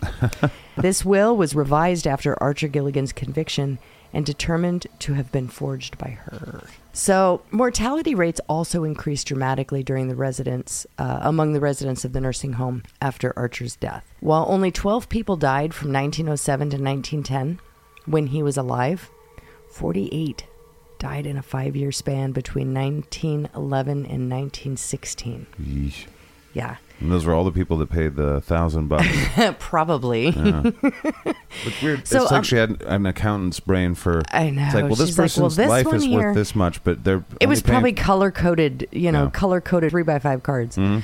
So among the deceased was Franklin R. Andrews.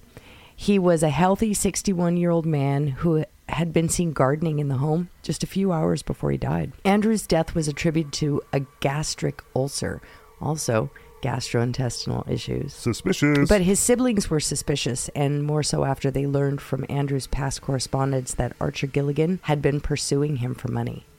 She was pressuring him for more and more money. It was later found that many other nursing homes' dead residents had passed away after donating a large sum Suspicious. to Amy's funds. So they do what she asks. Yep. And they, well, So Nellie spooky, Pierce... man. I don't want the old folks home for me if possible. So please subscribe. But you can buy a t-shirt so the government doesn't take So care of me and none of my Franklin- damn kids. Franklin Andrews, the my kids. 61-year-old who died of a gastric ulcer, his sister Nellie shared her suspicions with the local district attorney, but then she was ignored. So she took it to the newspaper, the Hartford Courant, which ran a story titled Murder Factory. Sheesh. So this is nothing has been proven. It was just, see, this is what the media does. Right. So the police then, it did encourage an investigation. Right. The police exhumed the bodies of Archer Gilligan and 3 former tenants, all which tested positive for either arsenic or strychnine. Drugstore employees confirmed that they had sold large quantities of arsenic to Amy or some of her tenants acting in her name. So she was sending these, could you imagine? In your own mind, you're like, I'm going to kill you. I need this poison. I need you to go to the store because That's I'm going to... sadistic. Isn't it? That's some Nazi Yeah. shit. Yeah. So she made them go get the poison that was going to kill them eventually, unbeknownst That's to cruel. them. Right. By itself is cruel. So supposedly to kill rats and bedbugs in the home. That was her excuse. I mean, that's a mean name for people, but whatever. So at the same time, honey. What? I don't know. I mean, At the same time, a female private investigator named Zola Bennett was hired by the Connecticut State Police as an undercover secret agent. person in the house as a resident, gathering evidence of the living conditions inside and Amy's swindling of her residence.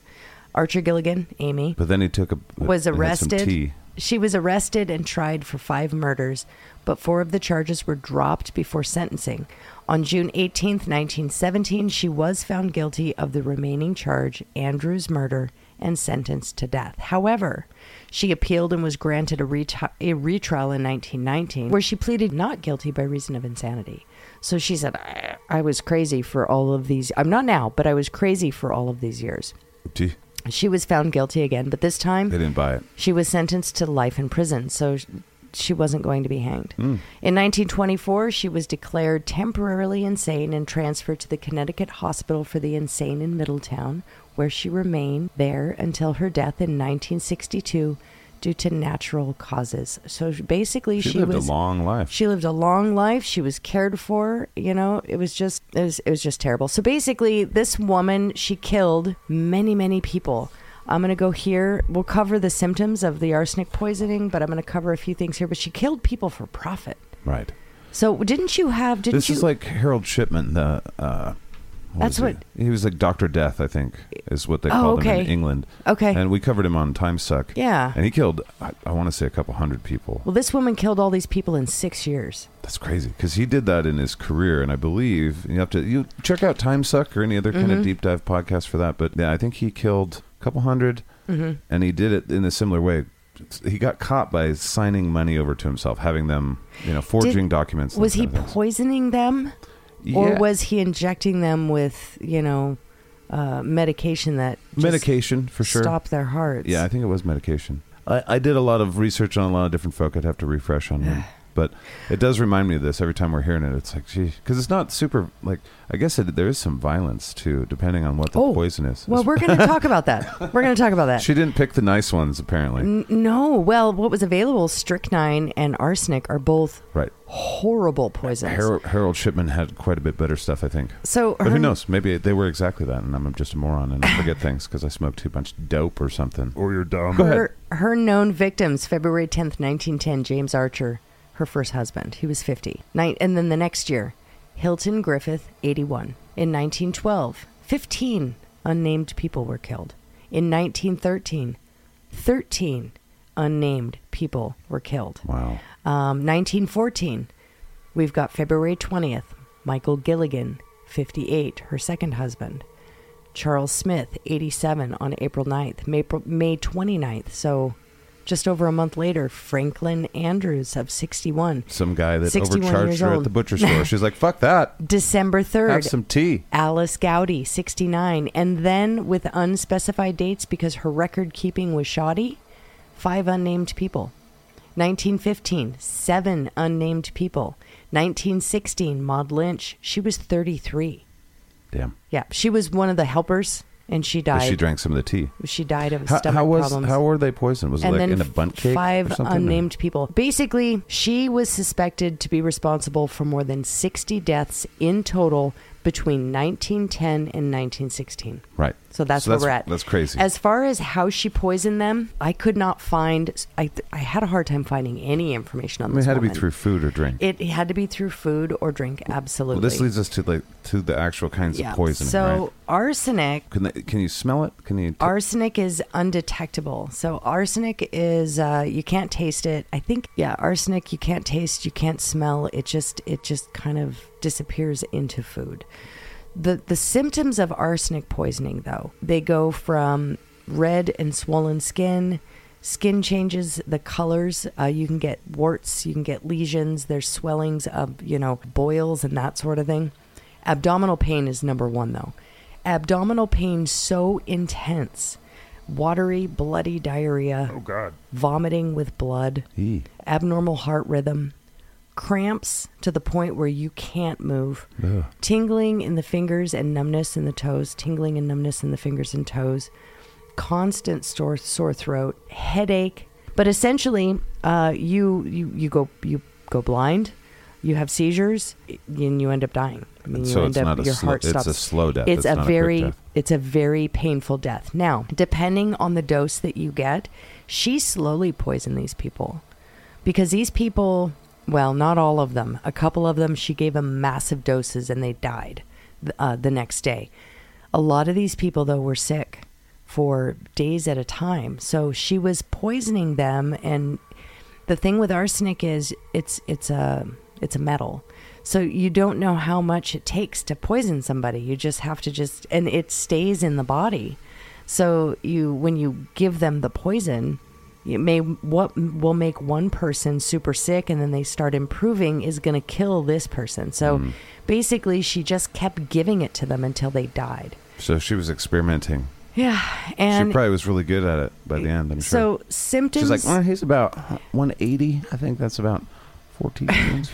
The thing with arsenic is 4 teaspoons. That's probably enough to kill fucking an army it's of probably yaks. an army. Yeah. So symptoms of acute arsenic exposure generally occur the beginning within 30 to 60 minutes. So within half an hour to an hour after consuming something that has been laced with arsenic, you start getting abdominal cramps. So all these people would have known. They would have known poisoned. something is wrong. Yeah. But they were sick too. They already. were elderly people. Yeah. Well, so anyways, that's pretty much where you're at. So arsenic, the lesson is, let's get some day. robots. We need robots in the future to take care of us when we're old. Horrible way to die. Nice, soft-spoken robots that have padded. They're not mean looking. They're not like kill the old people. They're like, yes, I will wipe your butt, and I will not judge you. I'm happy to wipe your butt. I have Nerf arms. Do not fear me. There was when I was going through my education and I was learning in this one hospital in Colorado, somebody said something and it triggered a memory a couple of weeks ago because I saw it in a meme. And I was like, I remember when this lady said this to another person I was working with. The person that I was working with made a comment about one of our patients having a bad day. And you're taught to be, you shouldn't have to be taught to be empathetic. You should be empathetic going in. And that's why you're doing the job. Yeah, empathy. This woman was not as empathetic as she should have been. Okay. And she was complaining to the head nurse, saying, they're giving me a hard time. She's giving me a hard time. This woman didn't want to take a bath, and she was exerting the only control she had and the only power she had left, and that was in her decision making. And you have to honor that. Very much so. Although you still have to bathe them, but if it means waiting an extra day, wait an extra day. Right. It's not that day is not going to hurt anyone. Give it an hour.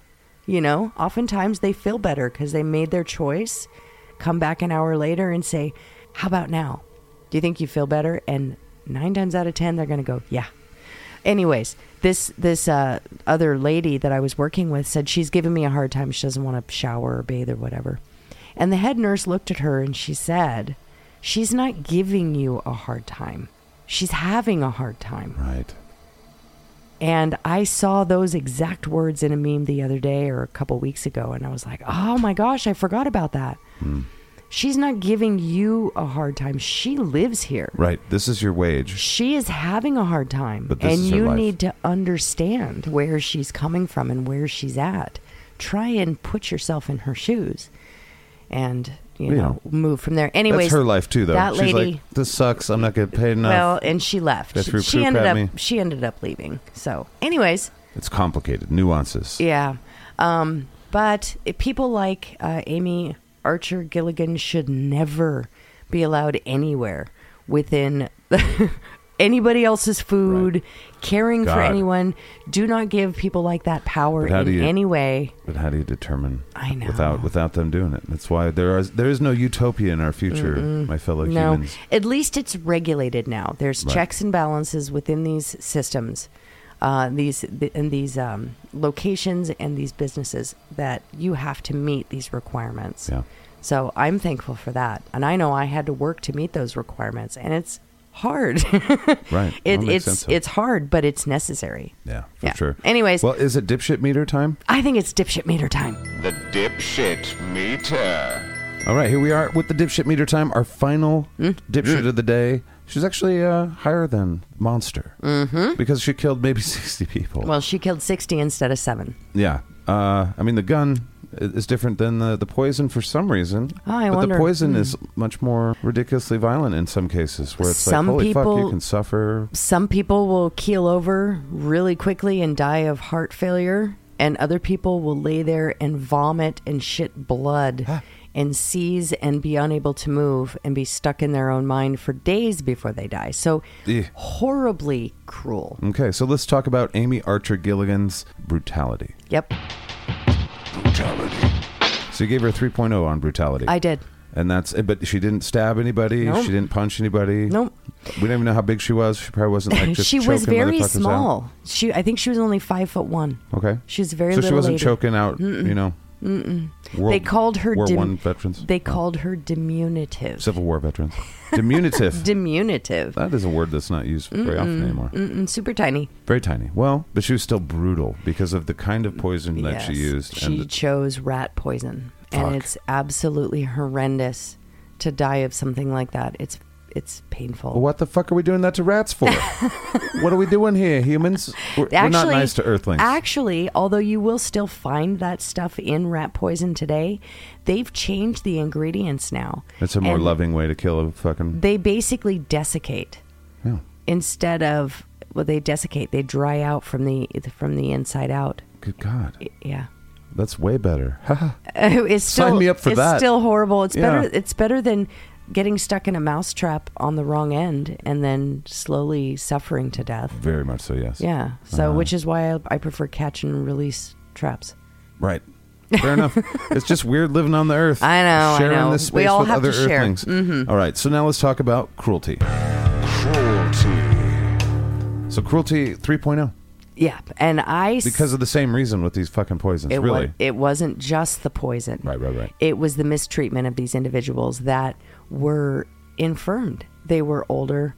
A lot of them were unable to care for themselves, meaning they can't bathe themselves. They're incapable of getting in and out of bed without assistance. They can't dress themselves without assistance. So you need to be a patient person to deal. You absolutely do. And they have to They have a can't whole lot of feed. patience. They might have choking issues, swallowing problems, that sort of stuff. Maybe even cognitive issues where memory problems, all of this with a woman who doesn't give a shit. And the fact that they brought those 2 cases against her for cruelty. These individuals they're incontinent. They can't care for themselves. They can't use the toilet like we do because they just can't get out of bed. So these people were just laying in their own filth, covered in what happens when you lay in your own filth. You end up with sores, which get infected. It's just absolutely terrible. So the cruelty was extremely high. Then she got tired of caring for them and she poisoned them, which was hopefully quick, but most of the time not. And it was long, drawn out, and extremely painful. And for money. You can imagine the smells of that place. Oh, yeah. But you can imagine the sounds of that place. Oh, horrible. That is horrible. So now let's talk about this piece of shit's criminal mind. Criminal mind. So 1.75. She wasn't a genius by any stretch. No, she got caught. She was just living in her own little bubble. It seems like she was, in her own little world, kind of queen, empress of the universe. Yeah, she wasn't very smart about it. And normal people came in. They were like, "What the fuck are you doing, you dumb asshole?" Yeah, when you have person after person after person after person dying in your care, and they are continually signing over their estate to you, somebody is going to say something, and it's going to be noticeable. Well, Shipman only got away with that a few times. Probably got away with it several times, but that's what happened to him. He got bold with certain amounts of numbers because he was killing people that were really. I mean, he was a well-known doctor, I believe, in the town, too, or at least a well-trusted. I remember him. He was, and even after his conviction. People were like, he was a wonderful man. Yeah. He was the best man at my wedding. We named our son's middle name after him. Yeah, I remember. But 1.75 because she really wasn't. She wasn't that smart. No. I mean, she was going about doing these things, but she just wasn't that. She didn't have the criminal mind. If she wanted to do this and the longevity of torturing these people, she would have stolen items from them, maybe, instead of having their entire estate signed over legally, because there's paper trail there. Yeah, it's pretty dumb. Oh, yeah, anyways. It's pretty dumb. Yeah. Imagine a person in the situation of this Amy Gilligan motherfucker that had a criminal mind of a 5. Or had a cruelty and a criminal mind of a 5. You would have Albert Fish. Yeah, he would. Mm-hmm. He would. All right. So now our last little bit, depravity. Depravity. So depravity, very low. Extremely. 0.5. Yeah. So lowest of the day for Amy. Right. And I gave her that because once they passed, although, she just kind of ignored them while they were in the actively dying process. Once they passed, she called the coroner and had them taken away when they were cremated or services were held, and they were treated with respect by family and those that cared for the bodies post-mortem. So there was no depravity. She wasn't, right, that we know of. There was no anyways. Lady Ween jerking on the bodies and stuff. She wasn't rolling around in the shit left over after they died, as far as I know. Well, good. Yeah. Thank goodness. Yeah. But overall, she ended up getting a 2.06. Yeah. Which is higher than the monster Eileen Wuornos, and is actually up there with a couple, at least one of the serial killers that we talked about before. I think it's up there with Guyan. It was all because the sheer number of people that she murdered in a 6-year span. That's 10 people. That's every month and a half she killed someone for 6 years, basically. And the brutal way she did it. Poisoning is not pretty. It never has been. And to the best of my knowledge, it never will be. Imagine being an employee there. Ugh. Where you're like, how come everybody dies here real fast? Like that guy was in the garden and now he's dead. Just yesterday he was planting daisies and now he's pushing up daisies. Yeah, Ba-dum-bum. All right, now let's talk about why this lady doesn't have any notoriety. Notoriety. So before her trial, before people knew about what was happening, you gave her 1.5 on our notoriety scale for that. And why is that? Because first of all, she was running a end of life home. It was for the elderly. So when people passed away there, it wasn't a big surprise. They were there because they were at the end of their life. But there were some suspicious circumstances. I gave her a higher number simply because the families were getting very suspicious, especially once they realized that all of the will and the whole estate and the house and everything, all of a sudden, they've been here for 4 months, Amy, and now you own our entire family legacy. Yeah. What the fuck? That doesn't make sense. Right. So, and that's why I gave her that prior to the court, the trial. I gave her that number because people were going, No. There's something's not right here. You don't get my fucking horse that I've been riding since I was fucking, You don't 18. get grandma's lace gloves. Sorry. Yeah, sorry. Right. So, but then after everything came out in the trial and she was discovered, 3.5 became a big deal. It was because she was 60 fucking people potentially. The sheer number of people. Additionally, how it was done. Additionally, the fact that she was a well-known person in her area, churchgoer, donated a lot of money to the church, and she was a super tiny little thing. So you look at this 5 foot tall, probably 110 pound woman at the very most, soaking wet when you look at her pictures. She looked like a mouse. She just looked so, I don't know, little. She looked little. To have her kill this number of people and the way she did it. Well, she was basically Mother Teresa. That's why they called her sister. Is because she was, doing all these things that a Mother Teresa type character would be doing. She was supposed to be doing God's work. Well, God does kill 100% of the things he creates. He or she or it or probably nothing at all. Yeah. All right, so how about the infamy? In the infamy scale, 0.05. Nobody's ever heard of her. Nobody's ever heard of her. Now, she's up there. She's kind of listed with other poisoners, which is pretty much women in our history. But there was one play which was turned into a movie called Arsenic and Lace, I think. And that's pretty much it. That's also a book. Okay. So you gave her, 0.5. So there's almost nothing on her. Well, when you say the name... Yeah, no one even when you even say, the woman that killed 60 people in the early 1900s at the long-term care facility, they're Lizzie, still like, Lizzie Borden, did she do that? They're like, no. Yeah. I only know one old-timey murder girl. Zero infamy. It doesn't help that her name is Amy Archer Dugan Gilligan, sister, Esquire the third. Like all of those names don't help with the legend. Jeffrey Dahmer. It's not as easy to spell as you might think, but it's fucking right there. It's very, very short on the syllables. Amy Dugan Archer Gilligan, also known as sister. I just call her sister. Well, 1.83 is what we gave her on the notoriety scale overall. So she's really not known at all. Even though at the time it was a big deal when it was they a found huge out. deal. The trial was a huge deal because people were completely aghast at what they learned. That's right. Yeah. All right. We'll see you on the other side of this little soundy thing. Dipshit Files Conclusions. All right. So now we're going to actually make the comparison between the two stories that we just had. The reason I chose this is when we think about serial killers, we think about the ones that we've covered and 500 more. Right. Nobody really takes into consideration that women can be serial killers. Be afraid. Sadistic, brutal, cruel, and which blows evil. my mind because we can be all of those things. Yeah, everyone knows. But we do ignore it. We do ignore it publicly. We're like, no, sugar and spice. Remember that shit? Oh, it's goodness. Like, well, I know that. Not all. I don't think I could ever be sadistic.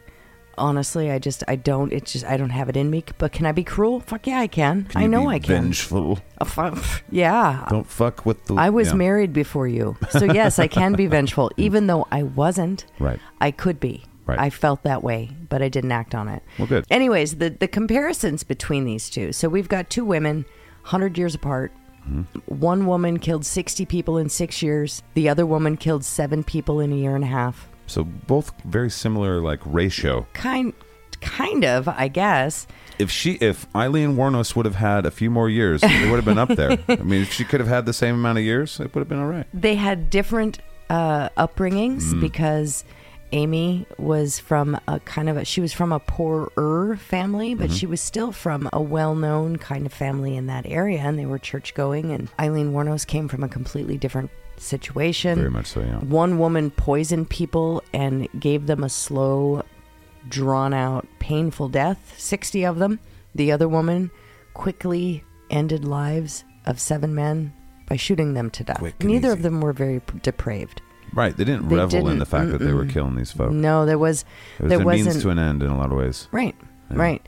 And I have read a few stories, which I'd like to bring in eventually, of women who killed that reveled in the depravity of the killing. Yeah. But it's not as common. Right. It's just not. Fair enough. And I don't know why. Well, that's probably a topic for another time. But anyways, the comparison there. Do you have anything? That would be my comparison. One seems like picking on the weakest people in society. It's almost like just going to a little, where they have a bunch of babies and just picking them off kind of thing. Where it's like they can't do anything. They can't defend themselves. So we're a weak way to do it. Eileen Wuornos was more, she was living in the jungle, basically. It's a fucking dangerous place to live when you're in that kind of profession that she was, the world that she fell into. Right. And so, very different when it comes to that. Amy Dugan lived in a bubble She did. of her own design where she was God. Yep. And probably enjoyed that bit. I can only imagine how controlling she was. Eileen Wuornos, I feel like in some sense she was killing to have some power. See, and I agree with you there. Amy Dugan, She didn't have power in her life. Amy Archer Gilligan was reveling in the power that she acquired, and she wanted more and more, and she was kind of cruel about it. Eileen Wuornos was more trying to take back a power that she had never had. Yes. So... Yeah. So very distinct contrast between the two. It's interesting for my brain because when I hear the name Eileen Wuornos prior to researching, I was like, oh God, fucking crazy serial killer lady. And then I did some research on her and looked into it. And although... Tragic life, showcasing the tragic world that is that world. Now, that underbelly. Trying to take into consideration, though, there was very little proof about her childhood. Right. Very little proof about the stories that she told, True. except we for the fact just run with shit. Right. Yeah. Because she was a notoriously dishonest person. Her brother, he wasn't anything like her, although he did commit suicide. So, No. That was her grandpa that committed suicide. Her brother died of cancer. That's right. He was only 21 when he died of cancer. Right, that's right. There's very little evidence that what she said happened actually happened. A lot of people denied that it ever happened. So it's really hard to say. But it doesn't matter. She believed it to be true. Right. Yeah. That's the world that really is in all that her matters head. for motivating a human. And really, what do they believe? In all honesty, our existence, what we believe to be true, is our reality. It really is. Absolutely. So if you believe that your life is a living hell, your Welcome life to is a hell. living hell. Yeah. If you're a victim in this world, then you're a victim to everything. And that is your mentality. That is your lens to view the world. Right. Indeed. And there are absolute victims in this world that they don't view themselves as victims. Right. And that's what therapists are trying to do, is trying to get people to see. It's like if you keep yourself in this situation, which is out of people's control a lot of the time. But they're like, if we can trick your subconscious into thinking that you are not a victim no matter what happens to you, that you are here on a ride and you're just having an experience, whatever it might be. Whatever it may be. Here's some Buddhism, here's some Stoicism, here's some good luck. Life is fucking hard. We're sorry. We don't know either. Yep. As soon as I'm done with this session, I'm going to go get fucking drunk at the bar because I don't know either. But I do want to ask you, between Eileen and Amy, Eileen has a 1.25 overall for her danger. Yes. And Amy has a 2.06. Yes. Do you feel that's right? I feel like it's right. I feel it's right, and here's why. In order to become a victim of Amy Archer Gilligan. Yeah. That's too many. Pick a name. I know. She's got like 15. The only way to become a victim of Amy Archer Gilligan is to enter a period of your life Esquire. that everyone enters. Period. Everyone. I don't care who you are. You're going to enter a period of your life, if you live that long, where you will become infirm and need assistance from others. Period. Lots to look forward to. Thanks, Wayne. It's part of the cycle. Indeed. If you live long enough, you're going to go back to a period of time where you need assistance with your day-to-day. Yep. That's just the way it is. So she's a danger. It's that circle of life thing or whatever. She is a danger because she is a danger to everyone in those circumstances whose family trusted enough to put them in there. And she was one of 2 in that town.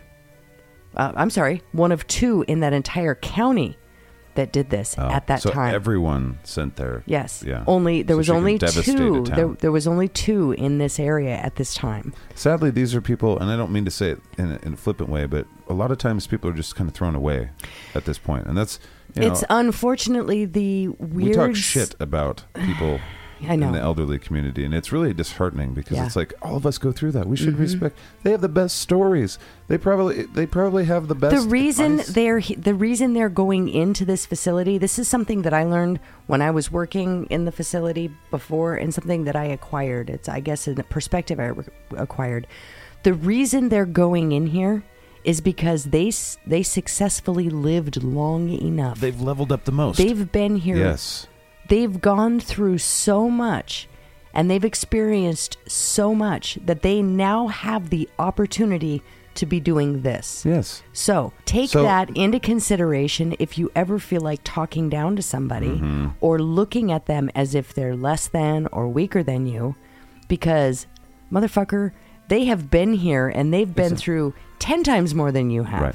And they might have been badasses at your age. Yeah, no shit. They're looking at you like, what a bitch. What a punk bitch. But look at it like this. Instead of looking at an old person and saying, oh, look at the old person, let me help him, and thinking of him like a child, think of them as wisdom bags. Yeah. Because that's what you're going to get. I mean, you squeeze them a little bit and the wisdom comes out. A little fart. Of whatever hole's got the least amount of hair blocking it. And wisdom bag for the win. And so be nice to the wisdom bags. We should have little places that we honor the wisdom bags. Oh, that was good, honey. Thank you. And very true, too. Well, that's why I'm not laughing, because it is a factual... So the victims of Eileen Wuornos was a very narrow area. You had to be a middle-aged man. You had to be picking up hitchhikers, and you had to be looking for a sex worker. Right.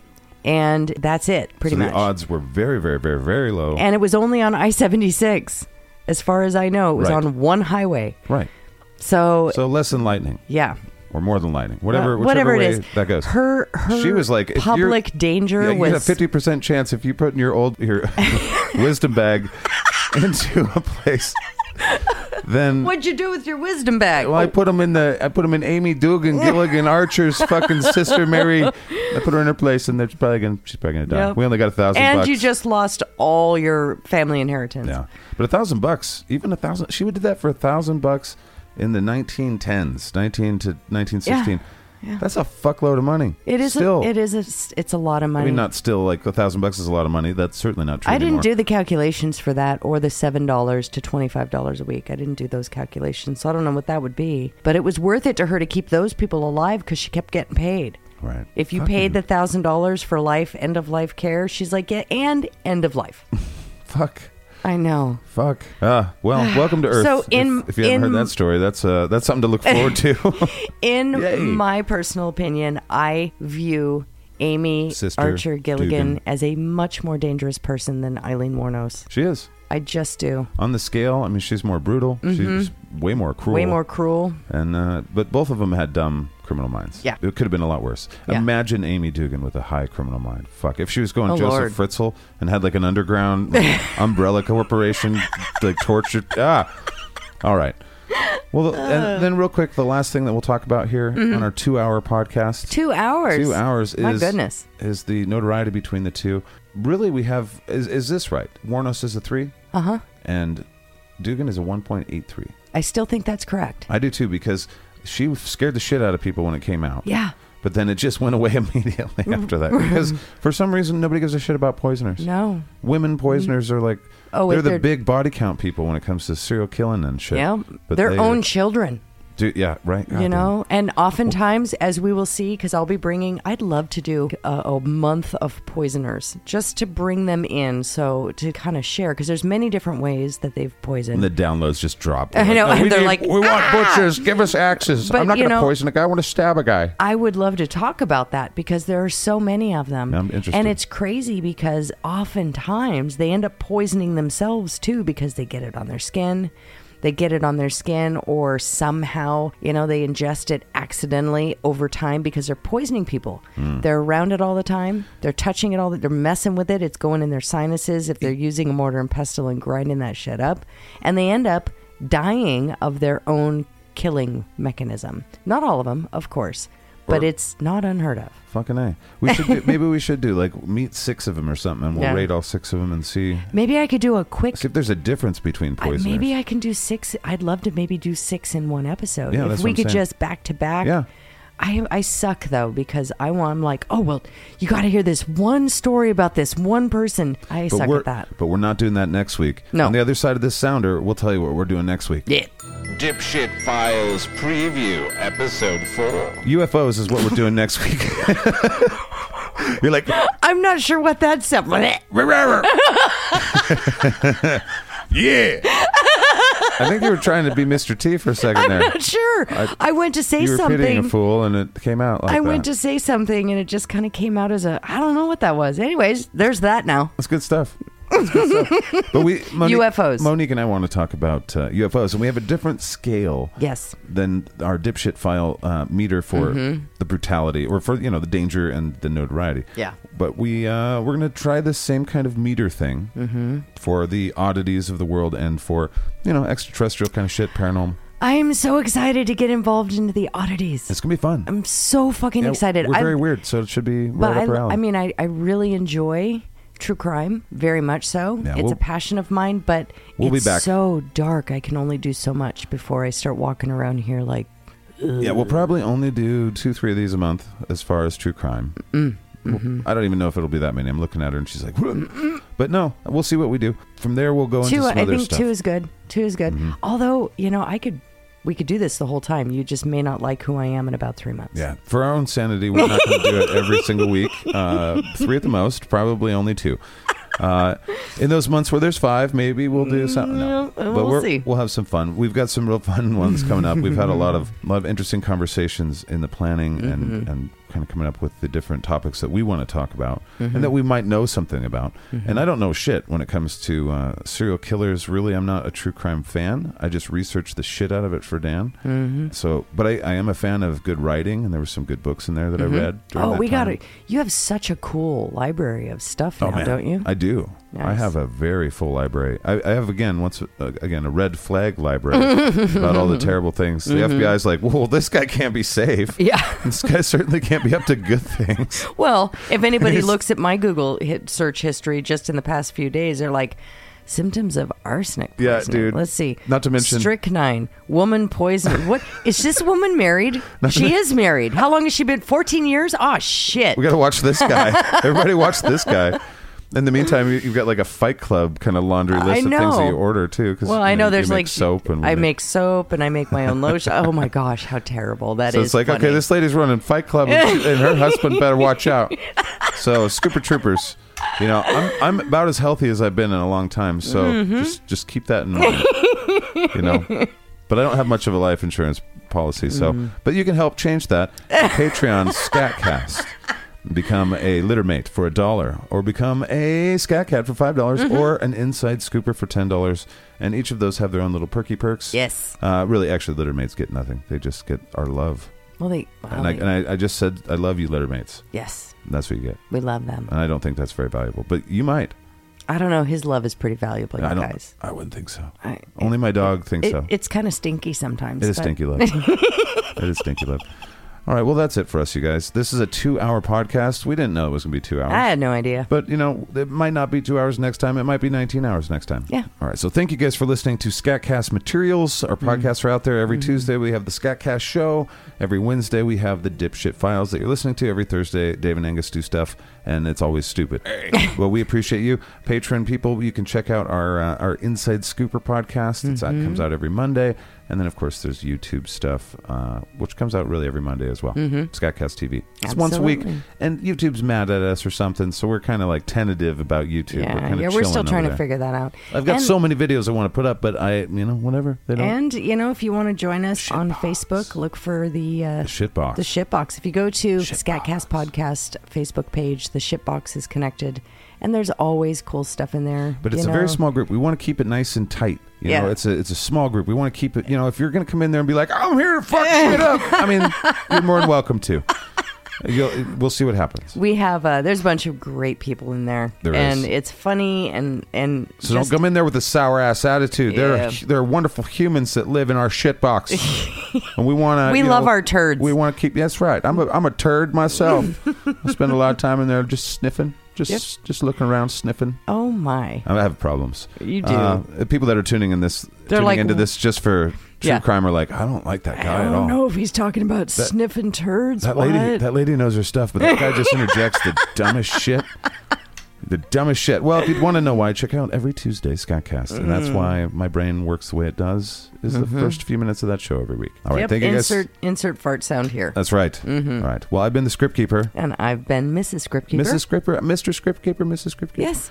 We'll see you in the future. It'll seem like the present.